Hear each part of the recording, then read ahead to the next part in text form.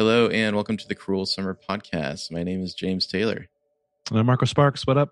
What up? What up? We are joined with a special guest today as we do the season finale of Cruel Summer. It is Caitlin Riley. Hello, Caitlin. How you doing? Hey guys, thanks so much for having me. I'm so excited to talk about this. Absolutely. We definitely wanted to have Caitlin on for at least one episode. She's a super fan of the show and a friend of the pod. You do the Riverdale Register podcast, and you've also started a new podcast, Scaredy Chats, which we're big fans of as well. So thanks for joining us. Thank you guys. Appreciate it. And writing about it too, right? Yes. So I've been writing a lot about Cruel Summer for this new site, which I will also plug here, called The Dip. It's kind of like a subscription site for TV fans. So if you ever want just like in-depth coverage of shows, fan theories, all that kind of stuff, something that I would have loved to have when Pretty Little Liars was on. But it's been really fun. And I love this show so much. And I really pushed to write about it. When it came out, I was like, guys, listen, because I was covering Riverdale for the site, a couple of other things. It's like, we have to do Cruel Summer. And now I'm thrilled to be able to talk about it again forever. So, oh, and let's be real, like in 5 years, you'll have written the next Cruel Summer too. Thank you. Thank you so much. We hope, God willing. It definitely does seem like this show, at least from what I can tell on Twitter and social media and whatnot, it definitely captured the zeitgeist a little in a way that not a lot of shows tend to do. You know, it definitely seems like it broke through a little. Well, I think it's really interesting because I'm such a huge Freeform fan. I've been I've watched so much of their murder mystery things for years, things that like other people I feel like didn't watch. And one of them was the show Guilt. Do you guys remember that? Yep. Mm-hmm. Yeah. Well, I feel the Amanda Knox show. Yeah. Yeah. And I think it's really interesting how that show is super similar to this in theory. Mm-hmm. And that show I felt like got no love at all. And I'm not sure why exactly. I mean, this is a better show, I think, but oh yeah. But I don't know why. Just tell me where Billy Zane's character would have been on that show in season 4 of it. Oh yeah, I forgot. At the end was like a twist, sort of, where his daughter was like the reporter. Spoilers, you guys are not watching it. If you watched it, you would have. I assume it got canceled. Already seen it. Yeah. It did, yeah. But I thought it was a really good idea. I really liked the idea of it, and it felt very like big and like splashy. Like it was set in London, and like that was kind of fun. And I don't know, but Cruel Summer. Well, I have so many thoughts. So you don't cast Anthony Stewart Head's daughter unless you're going to also have Anthony Stewart Head show up as her evil father. So the most annoying thing about that whole thing is Anthony Stewart Head plays her stepfather, and they look exactly the same. Yeah, yeah. And that really bothered me. So, and I love Anthony Stewart Head. So, but not from Buffy. I mean, also from Buffy, but from Reba, the Genetic Opera. So somehow I knew you were going to mention that. Yeah, wow. Yeah. No, I'm a very niche person. I like very specific things. Only plays like evil characters since Buffy. Since Buffy. What was that horrible Harlan Coben show on Netflix, The Stranger? The Stranger. Oh, and Netflix. Yeah. Yeah. I heard people liked it. Do people not like it? They shouldn't have. Okay, it was wrong of them. They made a bad decision. They erred. Yeah. So just brief follow up. One of our listeners, Ruth, pointed out that Harley Quinn Smith was actually in 2 of her dad's movies. It's like Tusk, Yoga Hosers and Tusk, right? Yeah. Yeah. Oh, you guys need to just so this is out. No. I'm going to be a Mallory apologist. Wow. Yes. Wow. I'm also a huge Kevin Smith fan. Okay. So we're just gonna, I was a big Kevin Smith fan back in the day. I don't know. I think Tusk was the one that I didn't watch, and I haven't watched any since then. But I've seen all the concept of Tusk. This is probably going to get edited out of the podcast because it's very random. But my favorite Tusk memory is my friend and I were playing. Oh my god, what is it called? Would you rather? Mm-hmm. And we had been playing it like over the weekend, and then my friend calls me at like Tuesday, in the middle of the afternoon. He's like, "Hey, do you have time to talk for a second?" And I'm like, "Yeah, everything okay?" He calls me. He just says, "Would you rather be the walrus from Tusk or a member of the Human Centipede?" And I'm like, "Dan, it's like 2 p.m. on a Tuesday. I thought something was wrong." Like, did you just come up with this? Tusk is a fucked up movie. That's the whole story. All right. Well, we've got a There's- Mallory apologist on the pod with us. I guess we could call you a hostile witness. What? A hostile witness. Mhm. Yeah. How bad would it Yeah. have to be for you to be like, no, human centipede is the Right. I think Human Centipede is the only right answer of that story. But unless you're yeah. the first You're one. the front. right. Yeah. Well, I asked those questions after I was like, Dan, I thought that you were in the hospital. I was like, oh, okay. What's the Yeah. old expression? Like, unless you're the lead dog on the sled team, the view never changes. Yeah. Same thing for human centipedes. Same thing for Human Centipede. That's so true. I bring Um, up Human Centipede too much. It really doesn't deserve it doesn't really No. deserve all of the it time sure I doesn't. spent thinking about it, but or talking about it. It's a very fucked up film. Ruth's sister also points out that earlier in the show, there is no deadbolt on that door to the basement. And then later, of course, there is. He made some Well, it's modifications. also sort of weird. Why would there be a deadbolt On the basement door? Yeah. Right, because it's like if it's on the outside, whoever is upstairs would just lock it. Well, because then So are you're saying nervous?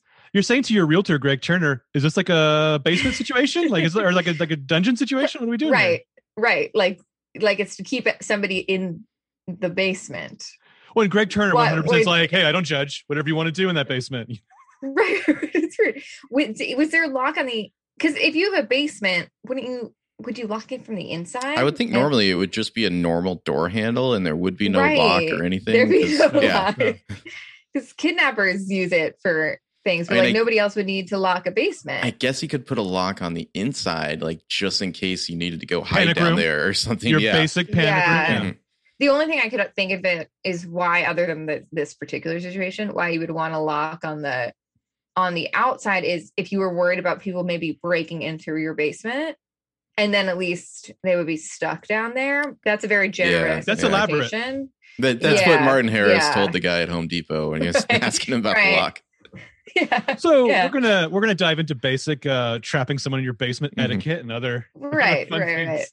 Super fun stuff. Yeah, but this Amazing. episode is season 1, episode 10 of Cruel Summer, the end of season 1, written by Burt V. Royal, directed by Bill Purple. It is called Hostile Witness. The hostile witness, not Mallory, as Marco predicted there, Nope. but Kate herself. Kate Well, Wallace. she's a hostile witness in life. Sorry, Caitlin. Guys, it's okay. I was also very much on a fuck this girl train. And then the last like 3 episodes, I was like, we're being a little bit mean, aren't we? Like, this seems really not cool, guys. Not you, but the collective. Oh yeah, I mean, if you read articles that I've written, it's always like Mallory's sus, right? Like, so I'm an apologist now for her. Before we jump into, going scene by scene, overall thoughts on the episode? Oh, I loved it. Yeah. But I love the episode, but I do have thoughts about how I think it came too soon. All of it was it could have been stretched a little bit more. And I felt like there were some filler episodes we didn't need, but I overall, like, on its face, I really liked this episode a lot. Yeah, I'd say I mostly enjoyed it. I have a couple minor issues with stuff that we can get into later. It's one of those things where we may have lessened our own enjoyment just by like focusing so hard, and like we kind of called a fair amount of stuff that happens in the episode. I'm not going to say like we called it exactly or anything, but like stuff like the 8 of Diamonds card and the bike and whatnot. Like when you're seeing it play out, you're just like, yep, there it is. That's what I predicted. It's not quite as exciting as being, oh shit, like I can't believe that happened. I didn't see that coming.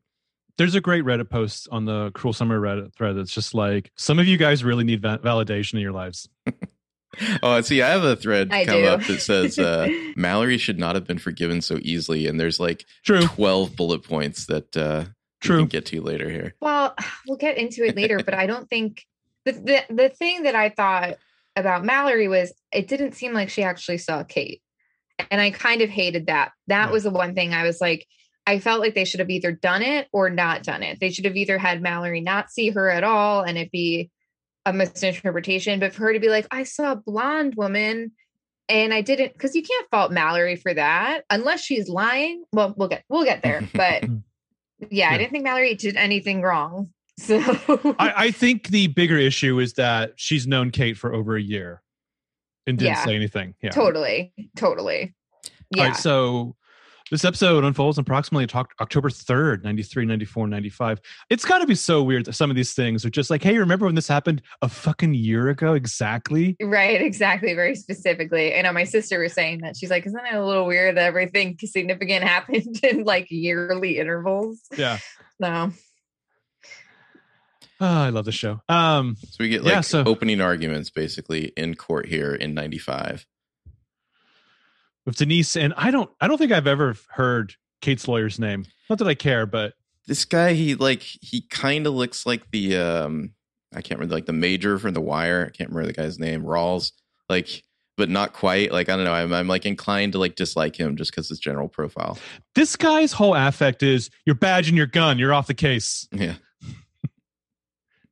But they're basically just giving their opening arguments about, you know, what this case is about. It's about the truth. And, you know, Miss Turner is suing Miss Wallace for defamation, but the burden of proof is on her, blah, blah, blah. And we see them arriving in separate cars. I like how they arrive in a black and a white car. Kate is in the all black car and Jeanette's in the white car, and they kind of see each other. I don't know how realistic that is, but yeah. Yeah, it's like a Western. The lawyer or the journalist just like swarming over their cars, like horny for quotes. One of them just yells, "You're brave, Kate." Joy and Rod in the front seat. I mean, I think there's one super crime in this episode. Not enough Rod Wallace. Like, there's barely any. Yeah, that is the thing that I had an issue with this episode is I felt like so many people were missing. Mm-hmm. At least we got a little bit of Rod. At least we got a little bit of Joy Wallace, but we didn't get any of Ashley. We didn't get any of no Derek Angela. And Ashley. Like what happens there? You know, Yeah. Like, right? Exactly. Yeah. No Renee and Tennille. Yeah, it felt like kind of narrowed down a little in the story. Yeah, I felt like if they had needed another episode, yeah, in there, Derek and Ashley scene is going to be a lot of fun. Oh yeah, but we might never get it. I mean, No. I actually kind of hope when somehow they all end up at the same college. And I don't want that at all. I don't want that. I mean, look.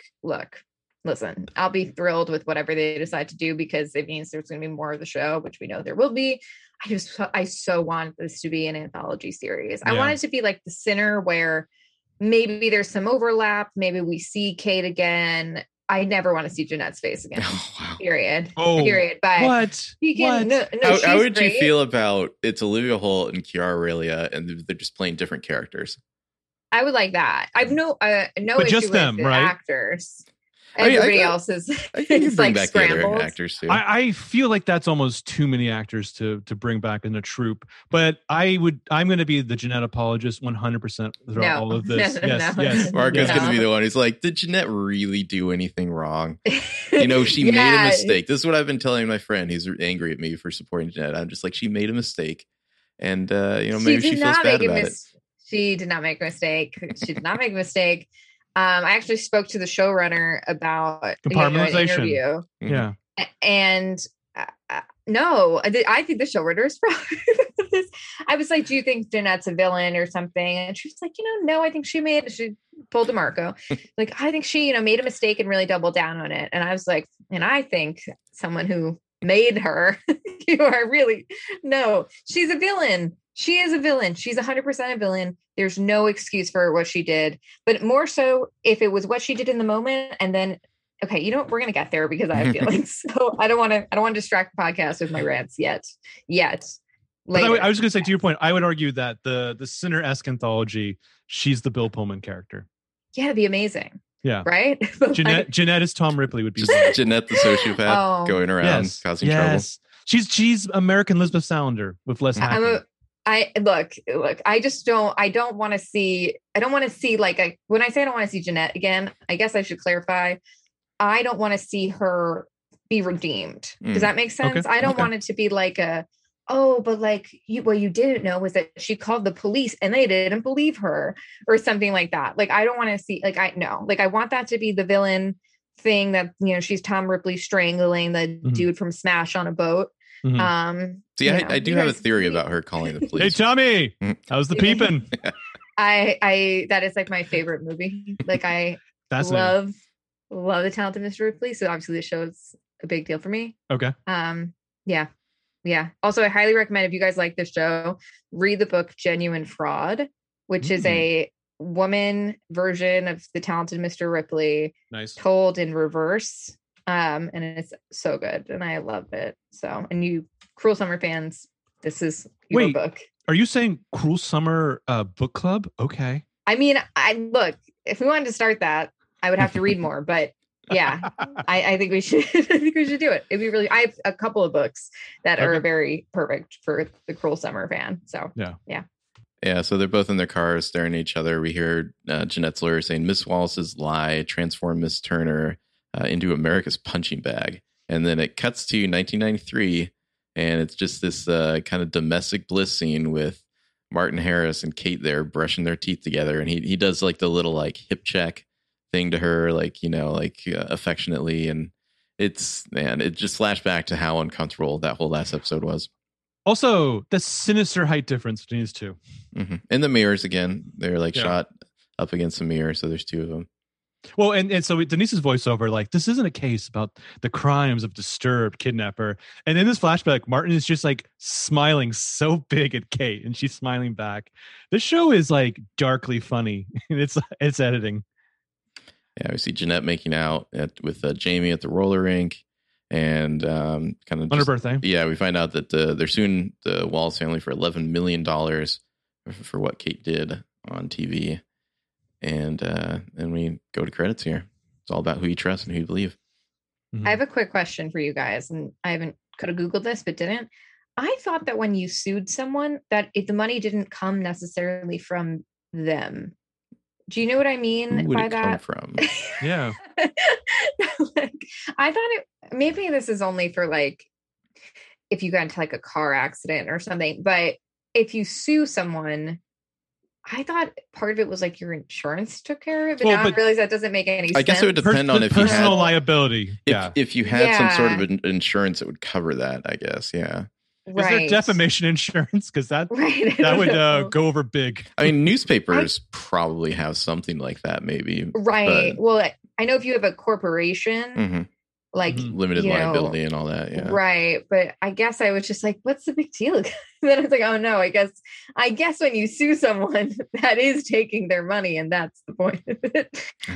Did Rod Wallace not make more than $11 million in his career? I don't know. Right. It's not that that's like a small amount of money, but like, do they have like exactly $11 million? Money is different, like in this point, because I remember we did Can't Hardly Wait on the podcast years ago or months ago, and it was like this character at the end credit thing was like he's worth $30 million now. We're like, that's not a ton in 2021. That's like, right. Like it's it's more than I have, but yeah. Right. It's like, it's like twice what I have. Yeah. But like, I think that she could have gone bigger, or unless, I don't know, maybe he's worth like $14 million. Well, here's the gross thing about it too. And Denise talks about fucking capitalism. She's just like, it's all based on Jeanette's lifetime earning potential. Oh, I thought that too. Yeah. I was like, okay, I was like aiming high for Jeanette. But like, so if like rent and all this other shit wasn't in the way, I could make $11 million in life. Awesome. Right. Exactly. I mean, if you divide that by 50 years that she might live, but only from like 30 of them would be working, I guess. Maybe I know she's 40. Pulling down like $100,000 a year. That's still 10 years for $1 million. So I don't. Yeah. I don't know if we're the best people to tackle actuarial tables of. Right. Jeanette could have been a aerospace engineer. I don't know. Who makes a lot of money. Could be a great lawyer. I mean, she's a liar and a villainous figure. So whatever job that is, super villain. Yes. After the credits, it's 1994. Later. We see that Kate is dressed in the outfit she'll be wearing for the interview, the TV interview. And there's this great line where her mom says, "Your look radiates integrity and elegance." And Kate's like, "You picked it out." And it's almost like accusing, like how could it radiate, integrity when you picked it out? Yeah. And she does have the pearls on, which I know she got pearls from Martin when on Christmas Eve or whatever, that Christmas Day. A lot of Reddit theories I saw about this doesn't really, like, there's no reference to it. I mean, I don't know. You can assume that maybe she's somehow thinking of Martin because she's wearing the pearls, but she took those particular ones off before he locked her up. Yeah, though, she right? takes them off. I mean, Yeah, maybe it's a different necklace, but it's sort of something just subconscious. That, or she's just really sad about Bruce Wayne's mom. You guys, like, yeah. So in this green room, of course, you've got Joy, and you've got not enough Rod Wallace here. And I just love that Kate has just had it with her mom's shit. Like, she cut her hair right before this. I kind of wish we'd gotten a little bit more of this. Like, what exactly set Kate off? You know, like, was there anything else that like happened to her that day? Like, I was kind of hoping we'd get more about like the day leading up to this interview, to be like, what was it specifically where Kate was just like, fuck it, I'm gonna name Jeanette Turner, even though they've told me not to. But I don't feel like you can go back in season 2 if they continue these same characters. No, I feel like you got to let some of this stay in the past now.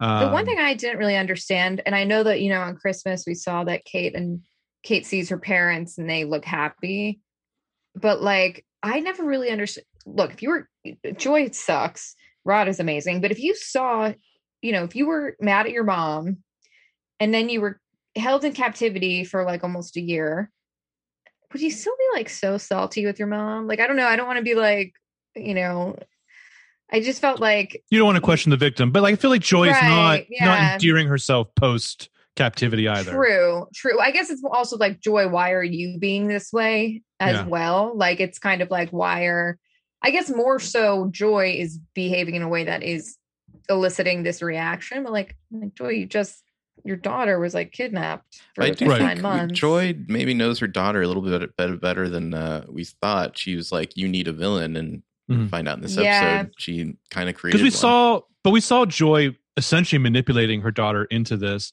And I appreciate this scene just because we see the aftermath where, you know, Joy's like, we got sued because you went off script in this fucking interview. And I love that Kate's just like, yeah, because I'm not a fucking puppet. Like, I feel like this is what Kate's reacting to, is the way she's being handled. She's being controlled. She's going to fuck shit up. Yeah. And she was controlled for so long, I guess, by Martin. So it's sort of, now it's a new villain. Yeah. By everyone. By Mallory. By Ashley. By everyone but Rod Wallace, that sweet prince. Yeah, totally. We see the interview, and then we cut to Greg and Jeanette are watching it at home. And when Kate starts the to the girl who stayed silent speech, like Jeanette like leans forward as she like names her directly. I like how Greg is the one who's just like, hey, she can't name you like that. That's illegal, you know? So and maybe now we see maybe why he's supporting this lawsuit, because he's just like, you can't do that. I like that he throws in, she can't name you like that legally, as if like, hey, we the audience need a reminder, this is a defamation suit. Yeah, and then after the interview, Kate just like storms back and like throws her headband that Joy put on in the trash. And they're like, why did you do that? And she's just like, yeah, my turn, I guess. Yeah, because Rod says, honey, you broke the law. And she throws that headband away. And then Jeanette cuts her hair. Now, she didn't really cut her hair for this, right? Like, it looks so much better than the wig, though. Like, I don't know what it is. God, I hope not. Like, her hair here looks better than the wig that she's wearing. She has in 95 long hair now. I don't think it would be as long as it is now. Yeah, especially as Elliott Smith's Needle in the Hay starts playing and she's like cutting her hair like this. Yeah. I didn't get why she did that. I'm going to be honest. Like, they didn't really give me a good reason. I think you could infer some sort of either weird calculation on her part, or maybe just like a self-loathing, destroying her, reminding her of, you know, what she did, as we'll see at the end of the episode. No. I disagree. I do not think Kate gives up. Not Kate. I don't think Jeanette. I think she does. No, I think there are moments when you can see. No. So I rewatched the pilot for this. The way that she rewinds the Rod in Hell, I feel like it's like she's got that self-loathing heroin and she's just jamming that needle back into her vein over and over again. She might get off on the self-loathing a little bit.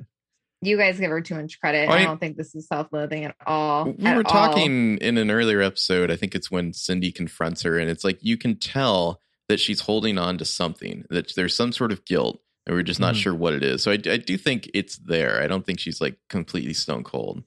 Yeah. I guess my thing, and I guess we'll get there later, but I don't think that she is self-loathing in the sense that she's like, I'm so ashamed of what I did. Because I think if she was ashamed of what she did, she would not be doubling down this hard on Kate ruined my life, like blah blah blah, like all this stuff. That I think she's pissed because she did everything in her power to get this life. She did everything in her power to become the Kate-like figure. She thinks she deserves that. And I think that it's not self-loathing. I think she is pissed that it didn't work out when she put so much time and effort into it. I think it's more of a pity party as opposed to, man, I really deserve this. Let me take my lumps, even if I can't like announce it. I think you're giving her too much credit, and I can't believe that this is a Jeanette apologist podcast right now. The word you're looking for is consequences, right? But I think you're allowed to be furious about the consequences, even if you deserve them. And I also think it's hilarious, though, that like she knows that what she's being accused of is not the actual thing that she did. And there's something ironically fucked up about that I kind of love. But the counterpoint that I think you especially feel this almost sociopathic bent from Jeanette is because we see the fucking apology tour of Jamie of all people. Yeah. Like Jamie of all people is just like, hey, everyone, there's no excuse for what I did, but I just want you to know I'm sorry. And like, you know what? Jeanette's just like, fuck you, bitch. I'd do it again. Right. And that's the thing that drives me crazy because I'm like, she's not going to get, there's no way now. If this is a season in season 2, Jeanette will never be punished without it completely derailing everything. What if Jeanette gets kidnapped? Oh man. So after the book Gone Girl came out, a lot of people were writing like, ooh, if there was a sequel, like what would the sequel be? And a lot of people were like, well, what if Amy got kidnapped for real? And I'm like, no, I don't want that. Like, no, this is a complete story. Like, we don't need, like, I don't need you to be like, and then she's the victim. You certainly, I'm sad to say, you certainly don't need to see potentially Kate Wallace again. No, you don't. Not that I think she gets the happiest of endings, but like, she has an open road ahead of her. You know what I mean? Yeah, like, totally. Yeah. Though it'd be in that final scene of they got sideswiped by a truck, totally which I actually like Jeanette coming rolling in, I forgive you, and then like yeah, that's what I was thinking would happen. Happy it didn't, but Jeanette's like, I only meant to hit Mallory. If I hit both of you, well, okay. Collateral damage. That Jeanette doesn't give a fuck about anybody else being collateral damage. That's why she's such a bad person. I think the other way you can do it, though, is if we get 4 seasons of Jeanette and she's accumulated a whole bunch of sins, then you can do the breakdown where she can like finally face her like lifetime of misdeeds. But yeah, I think in season 2, man, I hope Jeanette. You got to leave some of the season 1 stuff. Yeah, I'm just so ready for season 2. Jeanette goes to college. Oh man, sorry. Would she go to college though? I feel like she needs to shoot bigger. Yeah, I think she's going to become like a crazy celebrity type.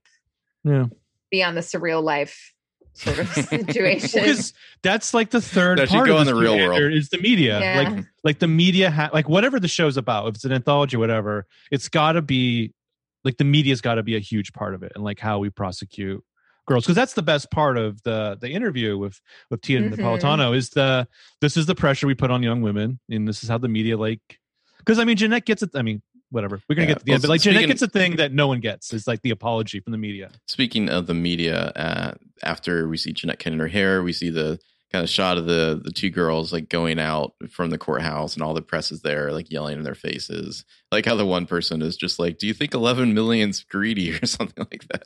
Yeah. But they both just go get in their cars, and then cut to Jeanette and Jamie. Well, Jeanette is adorably confused by all this attention. Like she's just like, what? Yeah. Cut to Jeanette and Jamie, or is she? Yeah. Sitting on the hood of Jamie's car, I guess. Yeah. Like a convertible here. And they're doing little hand stuff, and she's talking about how like, you know, they're nobody holding likes hands. her, and he's like, I like you. You're not calling that hand stuff? That's not what hand stuff means. I feel like we have to acknowledge that. Yeah. They're holding hands. Post PLO #hand stuff. They're holding hands. But yeah, she thinks nobody likes her, and he's like, well, I like you. So they're a couple again. They're back together. How nice for them. How nice for them. I mean, fine. fine. I don't care. It's fine. Yeah. Let them be. Jamie doesn't really deserve anything either. So No, but I mean, I think we were expecting them all to get back. We were expecting the two of them to get back together. Who's one of you guys said they were Endgame? Okay, not that I'm rooting for, Mm-hmm. not that I was rooting for them to Endgame, but I was saying I think the show was painting them as Endgame. Yeah. Poor So we Jamie. find out. Well, Jamie, this is the best thing that ever happened to Jamie. Jamie's not going to do better in life. Yeah. Yeah. So and then we see Kate in 95 talking to Berenice 4 on her little chat, and any tips for the whole court thing. And Berenice 4 is like, choose your words carefully. There's a bit here where she calls her like, you got this, debate team captain. I'm like, oh, is that like, is she going to be like, how did you know I was a debate captain? But no, that doesn't go anywhere. I am a little amazed. I understand why it works for the show, but like it doesn't really make sense that Kate is like, hey, I'm Kate Wallace from the news. Like, here's all of this information that would be sharing with a stranger on the internet. Yeah. Like it kind of would make more sense, I think, if Kate hid her identity a bit more. Yeah. So being like, my kidnapper, Martin Harris, maybe you've heard of him from the news. She was like, I was because what's her face? Ashley knows. Sorry, I like Ashley. I don't mean to be like, what's her face, but she knows that it is her sister, but there's no reason why Kate needs to like disclose. Well, to be fair, a year later, like Ashley's been catfishing Kate essentially. Like a year later, that online friendship might have developed into like, okay, so I haven't told anyone else this in the chat room, but I'm the Kate Wallace. You don't need to Google me. Yeah. Maury Povich and Connie Chung are talking about me. Yeah. I guess. Yeah. I mean, it's just for the show. It's like, why it had to happen this way. Well, yeah, but like James was saying, like there'd be no room for us to get into the debate team captain or whatever, because we don't even see Ashley, unfortunately. Yeah. The show needed to be 12 episodes long, 2 more episodes. And I feel like we would have been really clear about a lot of stuff. But I mean, I'm happy where it ended, but 2 more episodes I would have really liked. I think this episode is great considering all the shit that we find out they ultimately did need to work into it. Yeah. Including a twist. Yeah, so we get a brief scene of Greg finding Jeanette up at night eating some ice cream out of the thing, so he gets a spoon too. This is like they're almost normal. They're almost like Pilot, Jeanette and Greg again, because he straight up says, "Doodlebug, what are you still doing up?" And it's like, you were drunk at noon last time we saw you, Greg. Yeah. Very confident about this lawsuit, I guess. Yeah. He's like, you can still talk to me. And she's like, yeah, Dad, I do. And so happy little moment with them. And then it is time for the trial. Kate is on the stand. Kate looks, I don't know, something about the makeup in 95. She looks like much older here. I guess contrasts to also her 93 the 95 washed out look doesn't necessarily do a lot of people a lot of favors. I think she looks cool. She does look cool, but I mean, like, you have a very glamorous looking cast here. Yeah. I don't know. I like everybody with a little bit of like a dark sunken 90s eye kind of thing. Well, I mean, like Mallory looks like the Crow for all of her blonde Crow. Yeah. I didn't think that was so wrong of an assessment, but her makeup is always done so aggressively that anytime it's like a darker filter, it does feel like, okay, maybe like a little bit much. Well, but like I saw the behind the scenes pictures from like the freeway scene or whatever, and it's like that's a pretty normal shade of red that looks black on screen. Totally. When no, she's it definitely like does. Made up like a scarecrow. Yeah, so Kate says we get kind of her official version of events is that Martin Harris offered her a ride home. She got in the car and drank the drug soda that he gave her, and she passed out and woke up in his basement. Obviously, we know that is not true. And this is also Kate, the dun-dun-dun hostile witness. And then the lawyer is going to pull out their secret silver bullet, this chat transcript. There's an objection about this, and she says it's for impeachment purposes, Your Honor. And the judge is just like, overruled, that's fine. I don't really know what this means legally, but sure. So you have to share all of your evidence and discovery prior to the case. I learned that from my cousin Vinny. Yeah, everyone, the 2 Utes, but like everyone has to be operating on the same page here. And I was like, is this possible? Way to go, fucking Denise. Like, slam dunk on the judge and everything. Well, I just also wondered, like, didn't they have to authenticate like these chat records and stuff? Because he prints them out. So like, yeah, what if Kate was like, what the fuck is like, I mean, I you don't know what think you're trying, like Kate, played it wrong. Kate's lawyer could You just be know. like, this is absurd. You know, you've brought in this transcript. We don't know where it came from. You know, you're Right. badgering my witness, whatever. Yeah. And Denise is like, no, we subpoenaed Alta Vista or whatever, or GeoCities. Yeah, I mean, hey, again, I do love you the know, it's a way show. Kate's voice shifts when she's asked, like, you know, what is this show? And she says it's a printed chat log between two screen names. But like, her voice has gotten so small and quiet, like you can tell she's gutted to see this. When she's supposed to read the two screen names and she says Berenice 4, I wanted the lawyer to be like, oh, I thought it was Bernice. Mhm. Okay. Right, I know, because that's how it's spelled. It's spelled like Bernice. Who wouldn't pronounce it Bernice? Yeah. Unless you knew the Also myth or... This scene is Nicole Bilderback's fucking moment to shine. Like, Denise is great in this scene. Like, she's just feeling herself. Yeah, and Kate, I mean, it's like she's being betrayed all over again. She kind of does this thing, Olivia Holt, with her acting here, as though she's like kind of like crawling inside of herself, like kind of like just, it's like she's just experiencing the pain and torment again, you know, and she's like being forced to like read this transcript. It's like, well, it's like she just has to take it. She has a little bit of a catchphrase that she does in a couple episodes when Denise is asking her to reiterate, this is what you said to the cops, this is what you're saying here under sworn oath. Whenever Kate is asked a question that she's not sure she understands why she's being asked, she's always like, yes. Yeah. What she does here. And it's like, Kate, you're stepping into this bear trap.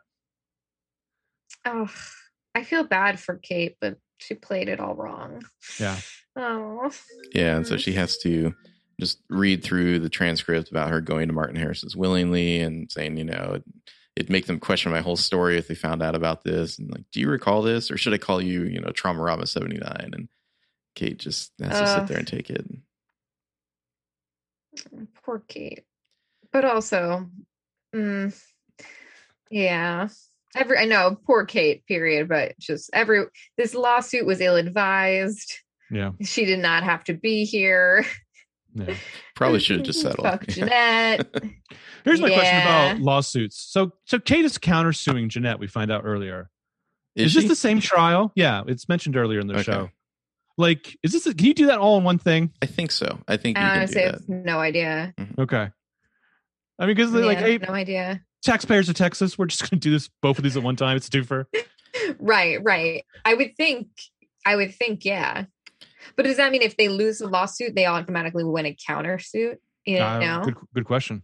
I mean, 'cause that would be Exhibit A in your countersuit, right?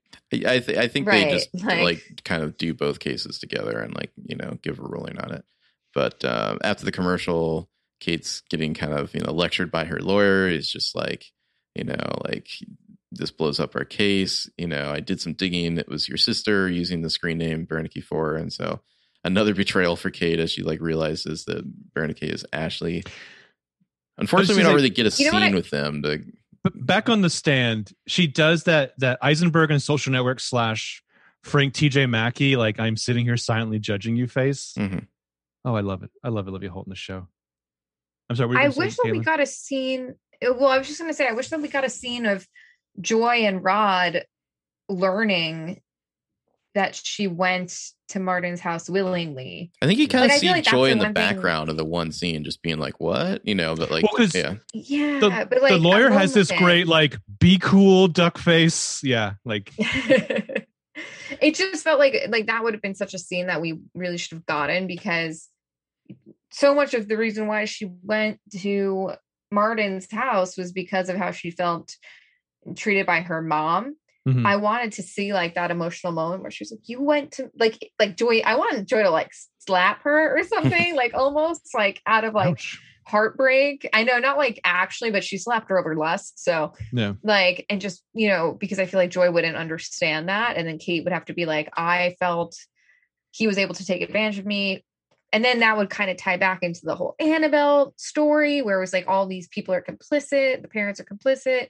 You know, it's like, why did you let this man? I guess we kind of had something similar earlier in the season. It just feels like this could have been like a 2-hour episode, you know? Well, also, like back in the 90s.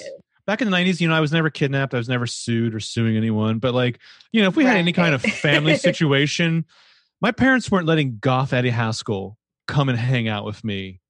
Like, I was shocked when like Mallory walks in. And granted, Kate needs a friend or whatever. But like, I would have thought like Joy had been like, no, this is the one time I put my foot down. You're not coming to my house right now. We're dealing with some shit. Mallory really deserves your apology. All right, personally, we'll get to Mallory. So the lawyer is like, if there's anything else you're not telling me, I need to know.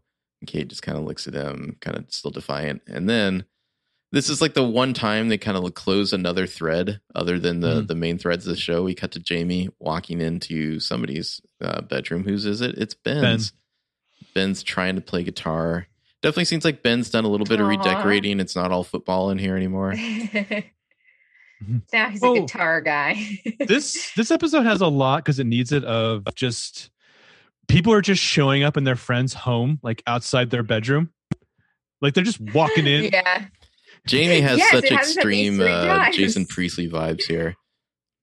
Yeah. He really honestly feels like he could have been a 90s actor. Like really, like I feel like Froy Gutierrez, is that his name? Yeah, I believe so. Really not sure, but also, okay, I'm gonna say something kind of controversial. It's not, I don't think it's whatever, but did anyone else feel like the Vince and Ben storyline, while look, would die for them, they're so cute, I love them, ship it, Endgame, etc., I felt like it was like at the end of the day it needed like a bigger punch or something. Like I felt like it just kind of felt like the conclusion was, yay, they're back I together. think you could say that about a lot of things with this show, where it's never, a message show. Yeah. It never really goes full sensational, like, like it's like the real explanation for things is always more grounded and kind of depressing and sad rather than like, like. I guess more of what I meant was it felt like it just didn't hit a big punch for me. Like it felt like it felt like this thread was not like every time I was watching the show, I honestly was like, oh right, Ben and Vince are like dating. Like it never, like I watched the show pretty closely and it never felt that like it always felt like, and now to this part of the show, like it never quite, like they tried to kind of incorporate it into like the Jeanette thing and like weave it in there, but it never really felt like it was part of the same thread to me. I think there's definitely a message to this show that either the question is, did somebody sit down and say like, I want to write a show and depict grooming as a bad thing? Or is it like, do I have this plot? And someone else is like, we're only going to depict this show if we're going to have Sylvia the therapist narrate that grooming is bad. Right. Right. And I mean, like Vince has the fucking line of their storyline where he's just like, yeah, you don't need to tell me, man. I'm black, I'm gay, and I live in Texas. Like, I fucking know what it's like. Yeah. Yeah. Yes, exactly. I mean, I feel like they had a good storyline in a different show. Like, I feel like this show didn't pay enough attention to it. And then once it came around again, I was like, oh, okay. Like I felt like it could have used a little bit more like attention or something. Well, I think with Vince, it's like he's split down the middle. Is he the guy that follows Jeanette into the basement and says, how many times you've been coming down here? And like, I'm going to distract reporters for you. Or is he the guy who has, I mean, he should have both, but like the show doesn't have enough real estate for him to deal with both his relationship and hers. Yeah. But, like Mallory is a part of everything. Vince kind of feels like, let's give him a story to give him a story almost, and he can handle it. And it's like a cute romance kind of thing. And I do like it, but I felt like it needed like a more like threaded into the story, I think. Well, but also I think you could make the argument that Vince did Jamie a huge favor. The first day of school of 94, where he's just like, you need to fucking like check yourself. You're not allowed to check up on Jeanette. You're responsible for this punch in the face. I mean, granted, that led to Jamie doing some fucked up shit to like Ben and what have you. But I mean, like it might have also set Jamie on the right path to recognizing his privilege and what have you. And so Jamie's returning the favor by trying to fix their relationship. The question is Jamie observant enough to be like, hey, Ben, everyone knows you're gay, like everyone? Or did Jeanette? I assume that Jeanette told him. Yeah. So let me just get to the actual scene we're talking about here, is where he shows up at Ben's place and he says, I'm sorry, I take full responsibility for what happened. And Ben's just like, well, great, Jamie, you can go now, you know. And then Jamie says, you know, Vince Fuller didn't do anything wrong. And they kind of like, you know, you see Ben kind of like freeze, and it's like, oh, wow, he knows about that. And they kind of share a look. And I'm going to assume that Jeanette told him, you know, about this and how like you need to go make good with Ben. But then, it's a nice moment, and they don't say anything. They just kind of, you know, Jamie smiles at him and leaves. Very Jason Priestley-esque. Then Jamie holds up a thing of Mentos and smiles. Freeze frame. Yeah, and then Kate's room, we see some of her chats of Berenice 4, and Ashley wants her sister to call. And Kate, we see this typed in all caps, of course. How could you do this to me? It's just weird that we never really get a resolution to that. I don't know. Yeah. It feels like like 2-hour episode finale. Like you could have gotten a lot of that in there. Oh, yeah. And then Kramer pops into Jerry's apartment here. No, I'm kidding. It's Mallory. And she's just like, holy shit, Ashley's Berenice. Are you sure? And Mallory should have been like, wow, everyone's keeping huge secrets from you, Kate, including me. I love that Kate says, I'm bugging out, Mal. It's so 90s, so clueless. It is. It's so cute. But okay, question. Mm-hmm. Clueless didn't come out until I think Clueless is 95. It's either 95 or 96. Yeah. I'm pretty sure it's 95 because then Scream is next year. Yeah, it's 95. It was released. I thought Scream was 97. Isn't Scream 96? Like winter 96? Yeah. Mm-hmm. Wow. That changes a lot for me. I thought it was 97. I just believe that Clueless is the etymology of pop culture using the term going postal in a movie. I mean, obviously, really going postal, but I don't know about that because there's like Seinfeld jokes about that, aren't there? About going postal? I don't think that they're making jokes about Newman bringing a gun to work. But so Clueless was released July 19th, 1995. So presumably they saw it that summer and they weren't watching Clerks. Right. Oh man, that was so funny. Yeah. So Kate's, you know, obviously upset about this whole reveal with Ashley, and you know, she's like, oh, Ashley said she did it because, you know, she thought I, you know, needed somebody to talk to. And Mallory's like, that sounds nice, because obviously she's got some guilt of her own here. The Kate thing is great though. She's like, I thought I found someone like me who'd been through hell and back and survived. I felt like I was like chatting with myself in the future. And again, there's a certain counterpoint though, which obviously what Mallory and Jeanette did is way different. But they're both what did Mallory do? They're both sitting on not coming clean about something. Like, you know, Mallory could have said something right here. Mallory watched Jeanette twist in the wind for months and didn't say shit. I'm just going to put that out there. What is wrong with you people? But Mallory doesn't know that Jeanette secretly did know Kate was down there. As far as Mallory knows, she knew that Jeanette broke in that one time. She knew once Kate was rescued, she could have told Kate as soon as they became friends. No, I'm just saying they're both guilty of the same crime to different degrees. They are not. Of different degrees at all. If they're being, to quote Taylor Swift quoting Madeleine Albright, there's a special place in hell for women who don't support other women. Okay, here we go. Okay, so bring it on. Come on. Let's just unpack that. As far as Mallory knows, I could be her lawyer if I knew anything about the law. As far as Mallory knows, okay, this is unless you don't believe what Mallory is saying, which, you know, I guess the show believes Mallory, you know, the show is, I believe, telling the truth. So let's not question that. Mallory saw a blonde woman in Martin's house. That's it. She says she realized the moment Kate was rescued, she realized what must have been happening. Right. So what I'm saying is that at some point in their friendship over the course of a year, prior to Jeanette working it out for Kate, Mallory could have said, I knew it was you. I didn't say anything. Mea culpa, mea culpa, mea culpa. Like that's what I'm saying. Right. But is that so much? I think what she was saying is the truth, because Kate never told Mallory that she wasn't in the basement. Well, we don't know what Kate has told her. That's kind of the gray area. Exactly. We know that Mallory is privy to a lot of the conversations. No, hold on, real quick. We know that Mallory is privy to a lot of the recordings with the therapist. She's listened to at least some of them, and Kate has seemingly told the truth of the therapist. So we don't really know how much Mallory knows of what like the official story that Kate is putting out is versus like what the real story is there.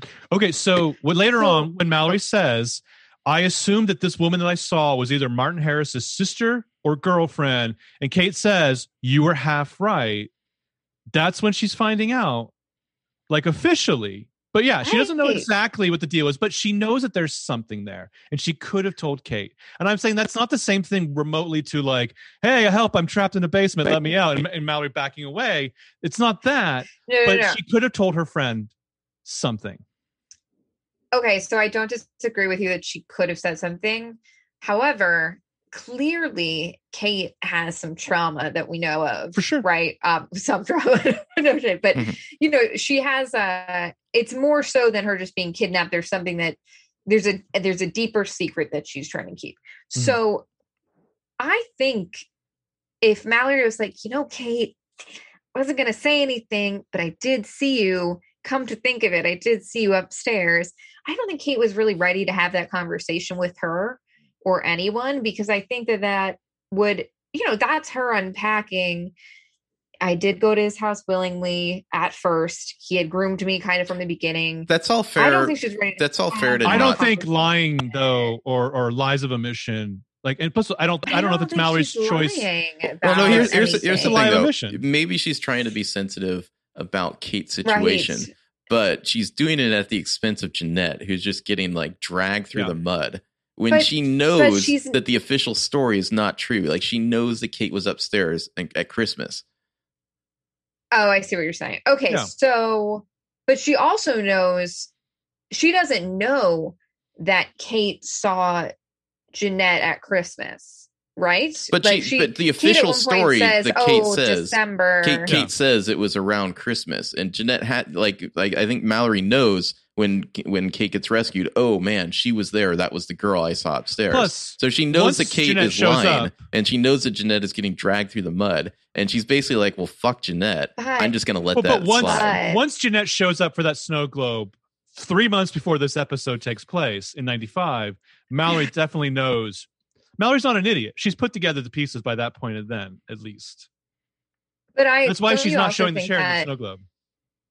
Don't you also think that Mallory knows Jeanette has been breaking in over and over and over again to the house, and that it's possible that Jeanette and Kate did see each other? But she didn't say anything. Do you know what I mean? You know, she could have told Kate that, or asked a question. She could have had a conversation that could have led to this. I mean, like I said, half of my giving Mallory shit isn't just because I do think on one hand she's a very toxic person, and I think she's a toxic person. I think she's a toxic person because I think at her core there's some hurt, there's some pain.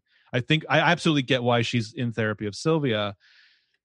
I think that she's perfect for the show because she's so complicated and makes wrong decisions. Well, I guess, okay, so I see, I kind of see how if I was Jeanette, well, I don't know. I think that Mallory, let's say Mallory was like Team Jeanette. Okay. There's no way for her to go to the police and be like, look, I saw Kate in the window, or I saw someone in the window. Now I realize it was Kate in Martin's house while Jeanette was breaking in, because it still is like Jeanette broke into the house. So that's not helping Jeanette, not helping Kate. So I guess I don't really see her. I guess this is my thing. I was hoping that the secret would be Mallory saw Kate, knew it was Kate, and chose not to say anything because she hated Kate. And then that guilt weighed on her once they became I feel like friends. That's better, and if personally. that was the case, I think that would have made, it would have definitely made Mallory more of the villain. But if she was like, oh my God, Kate sucks so much, of course she would do this. She's probably having an affair with Martin, the teacher, and that's just who she is. She's like a whatever. And I could see like a jealous teenage girl interpreting it that way, and not realizing that she was kidnapped, because teenage girls, are kids and don't always know, as we know from this whole grooming storyline. This version of it, I feel like, is like, I don't put any blame on Mallory. All right, let's hold off on this conversation, because I feel like part of Yeah. this is going to come up later when we actually get to that. Let me just say one thing that we'll It touch on will. later. But I think the issue is there with scenario A that you gave us, is that the show has one Jeanette. by having Right. Mallory do that, you have two Jeanettes. I don't have a problem with that. Yes, totally. Yeah. But anyway, what Kate I is, only want this Jeanette. yeah, what Kate is saying here in the scene is that, she was wrong about Brennique, and she still doesn't remember Annabelle. And so, like, what other pieces, what she doesn't have all the pieces. And she says, I think I'm ready to try what the therapist suggested. Mallory, as usual, is like, are you sure about that? Because she never wants Kate to, explore her memories and possibly get outed. And Kate's like, yeah, I'm sure. And she picks up the phone. Starts dialing someone. Yeah, I swear to God, I thought we were going to get a pocket watch and you are very sleepy. We'll hypnotize him. Yeah. Then we cut to the video store. Vince is stocking some videos and he says, oh, we're not open yet when he hears someone coming in. But oh shit, it's Ben. And Ben's just immediately like, I'm so sorry. And I like how Vince has a line here. He's just like, it's so long, I can't even, enjoy hearing that. Yeah. Yeah. Also, poster on the wall now. It's for while you were sleeping. Nice. Don't ever put a pencil in your pocket when you're playing basketball, kids. So Ben's just trying to explain himself, how, he was hurt, he's vulnerable, and everyone is staring at him. And Vince is basically saying, like, you think I'm not scared? I'm black, I'm gay in Texas. We were in this together and you just tossed me away. But it seems like they're gonna make up. Ben wants to earn his trust back if he'll let him. So I think this ending is very similar to the ending that Kate Wallace gets, though, where it's like, we're pretty sure these two are probably going to figure it out. We don't know that. And we may never see these two characters again, but I kind of am glad we get this more realistic ending than like them just smooching and big swelling music in the video store. I think having work to do is a much more realistic ending for a couple that, it might lead to happy endings. Meanwhile, at Martin Harris's house in 95, Kate lets herself in the window. I love that all the furniture is still there like a year later. It's just everything is exactly as they left it. Yeah, there's like a cup out. Yeah. Oh, 2021. This is a $15 million home, right? Oh, I mean, in Texas, I don't know. I think it's on Zillow. Yeah. It's like $2 million, I believe. But the Martin Harris murder house, hell yeah, this is an expensive house. I don't know. Maybe, well, maybe not. He's an assistant. I mean, Martin Harris comes from money, right? Like, you guys got that sense? He has to. That's what he has too much shit, first of all. He has way too much shit. He also says things like, we name our guns in my family and we have them in this special case. Like, I mean, like this guy. Yeah. I've always thought it would be it's such a family heirloom. I've always thought it'd be a dream to find a place that like a triple homicide happened here. So even though this is like an awesome place and a great location, like there's this like super good discount you can get on it because like nobody wants to live here. That's the dream. That's totally the dream. There's literally a Chuck Palahniuk novel, if I remember correctly. It might have come out in the like early 2000s. It was about realtors selling haunted houses. Mm-hmm. So they're selling the same house like 5 times a year. They're just pulling in that commission. I think that most haunted houses though do get. There's a house around my neighborhood. It's one of, I think, nice. It's not one of the Manson houses that is also around my neighborhood. My neighborhood has many. It has the Black Dahlia house. It has the Manson houses. It has what else? I don't know. Lots of murder houses. Future Scaredy Chat recorded in a murder house. That's it's a dream. But we what was I gonna say? Oh, so there's like a murder house. It's like called like Los Feliz Murder House or something. And that one changed hands, I think, a bunch of times, and it was going under market value. And I was like, like, would I live here? Like, I can't afford it anyway. I only have $15 million, right, as we, spoke about earlier, half of 30, whatever it was. But I don't have that much. I don't. You guys know. It's a joke, but, well, speaking of ghosts and haunted here, Kate, everyone knows that we're all millionaires and that we're just podcasting to stay in touch with the modern people, right? Right. Exactly. Sure. Yeah. Sorry, James. So Kate is hearing the ghosts of the past. When she sees the glasses, that we hear like the sound of a drink pouring. We hear the record when she's like touching this dusty old record player here. And then somebody walks in behind her. Who is it? It's Jeanette Turner. She says, you really wanted to meet me here. Kate's like, this is where the truth lies. No. This scene is great. Like, even before Jeanette shows up, like, if someone asked us, like, one of our questions is, like, what are some of our top scenes from the show? I don't know, man. Anytime Olivia Holt is just, like, reflecting on the ghosts of some area, like whether it's like her room that's haunted by the former Kate Wallace. I don't know. I find this shit fascinating. What were you gonna say, Caitlin? Why would Kate do this? I was just thinking about this. Like, She's I gotta face her understand trauma. why she would want. Well, I understand why she wants to go to the basement, and I understand why she wants to see Jeanette. I don't really understand why she would combine the two. Two birds, one stone. You know, unless they were going to reenact, like that's kind of what I thought that they were going to do. Like, hey, you stand here. I'm going to be on the staircase, and then, you know, and like, oh no, you couldn't have seen me. Oh, but see, that would require the window in the dark. Well, okay, that's the other. We'll get there. We'll get there, but. Yeah. Whole thing. Okay. Yeah. So, I think Kate saw that this is the finale. She's like, I got to do two of these. Yeah. Well, we finally get the big confrontation that we've all been waiting for. These two finally get to talk to each other after, Kate gets out of the basement there, and it's just crackling with great energy here. Talking, you didn't even want your life, all that kind of stuff. I love this scene. Like these two are great together. Mm-hmm. Well, and Kate's obviously been listening to some of Joy's stuff, because part of this is like, essentially she's saying, please don't bankrupt my parents. Well, she's saying you stole what was basically my trauma journal and shared it in a courtroom. Can you not see how cruel Summer that is? And Jeanette's just like, can you not see that you ruined my life? And so they're both, I feel like they both kind of make their points here. Like they both have a reason to feel very aggrieved. Mm-hmm. No, absolutely not. No. Well, you don't know that yet. You don't know it yet. I know you don't know it yet. To be fair, I just watched the episode for the second time. So now I'm on the second rewatch. I'm like, monster. How dare you? How dare you say these things to my beautiful Kate Wallace? How dare you? Jeanette's like, I did not see you. I mean, we're putting my senses on trial here. I did not see I did not see, in quotation marks. Also, Olivia Holt, with a giant wink. I say, like, she was great, obviously, in all things Cloak and Dagger, but, like, she's really good whenever a TV show lets her cuss. Because I just love her just like, Jeanette, you and I both know you've done some dirty shit.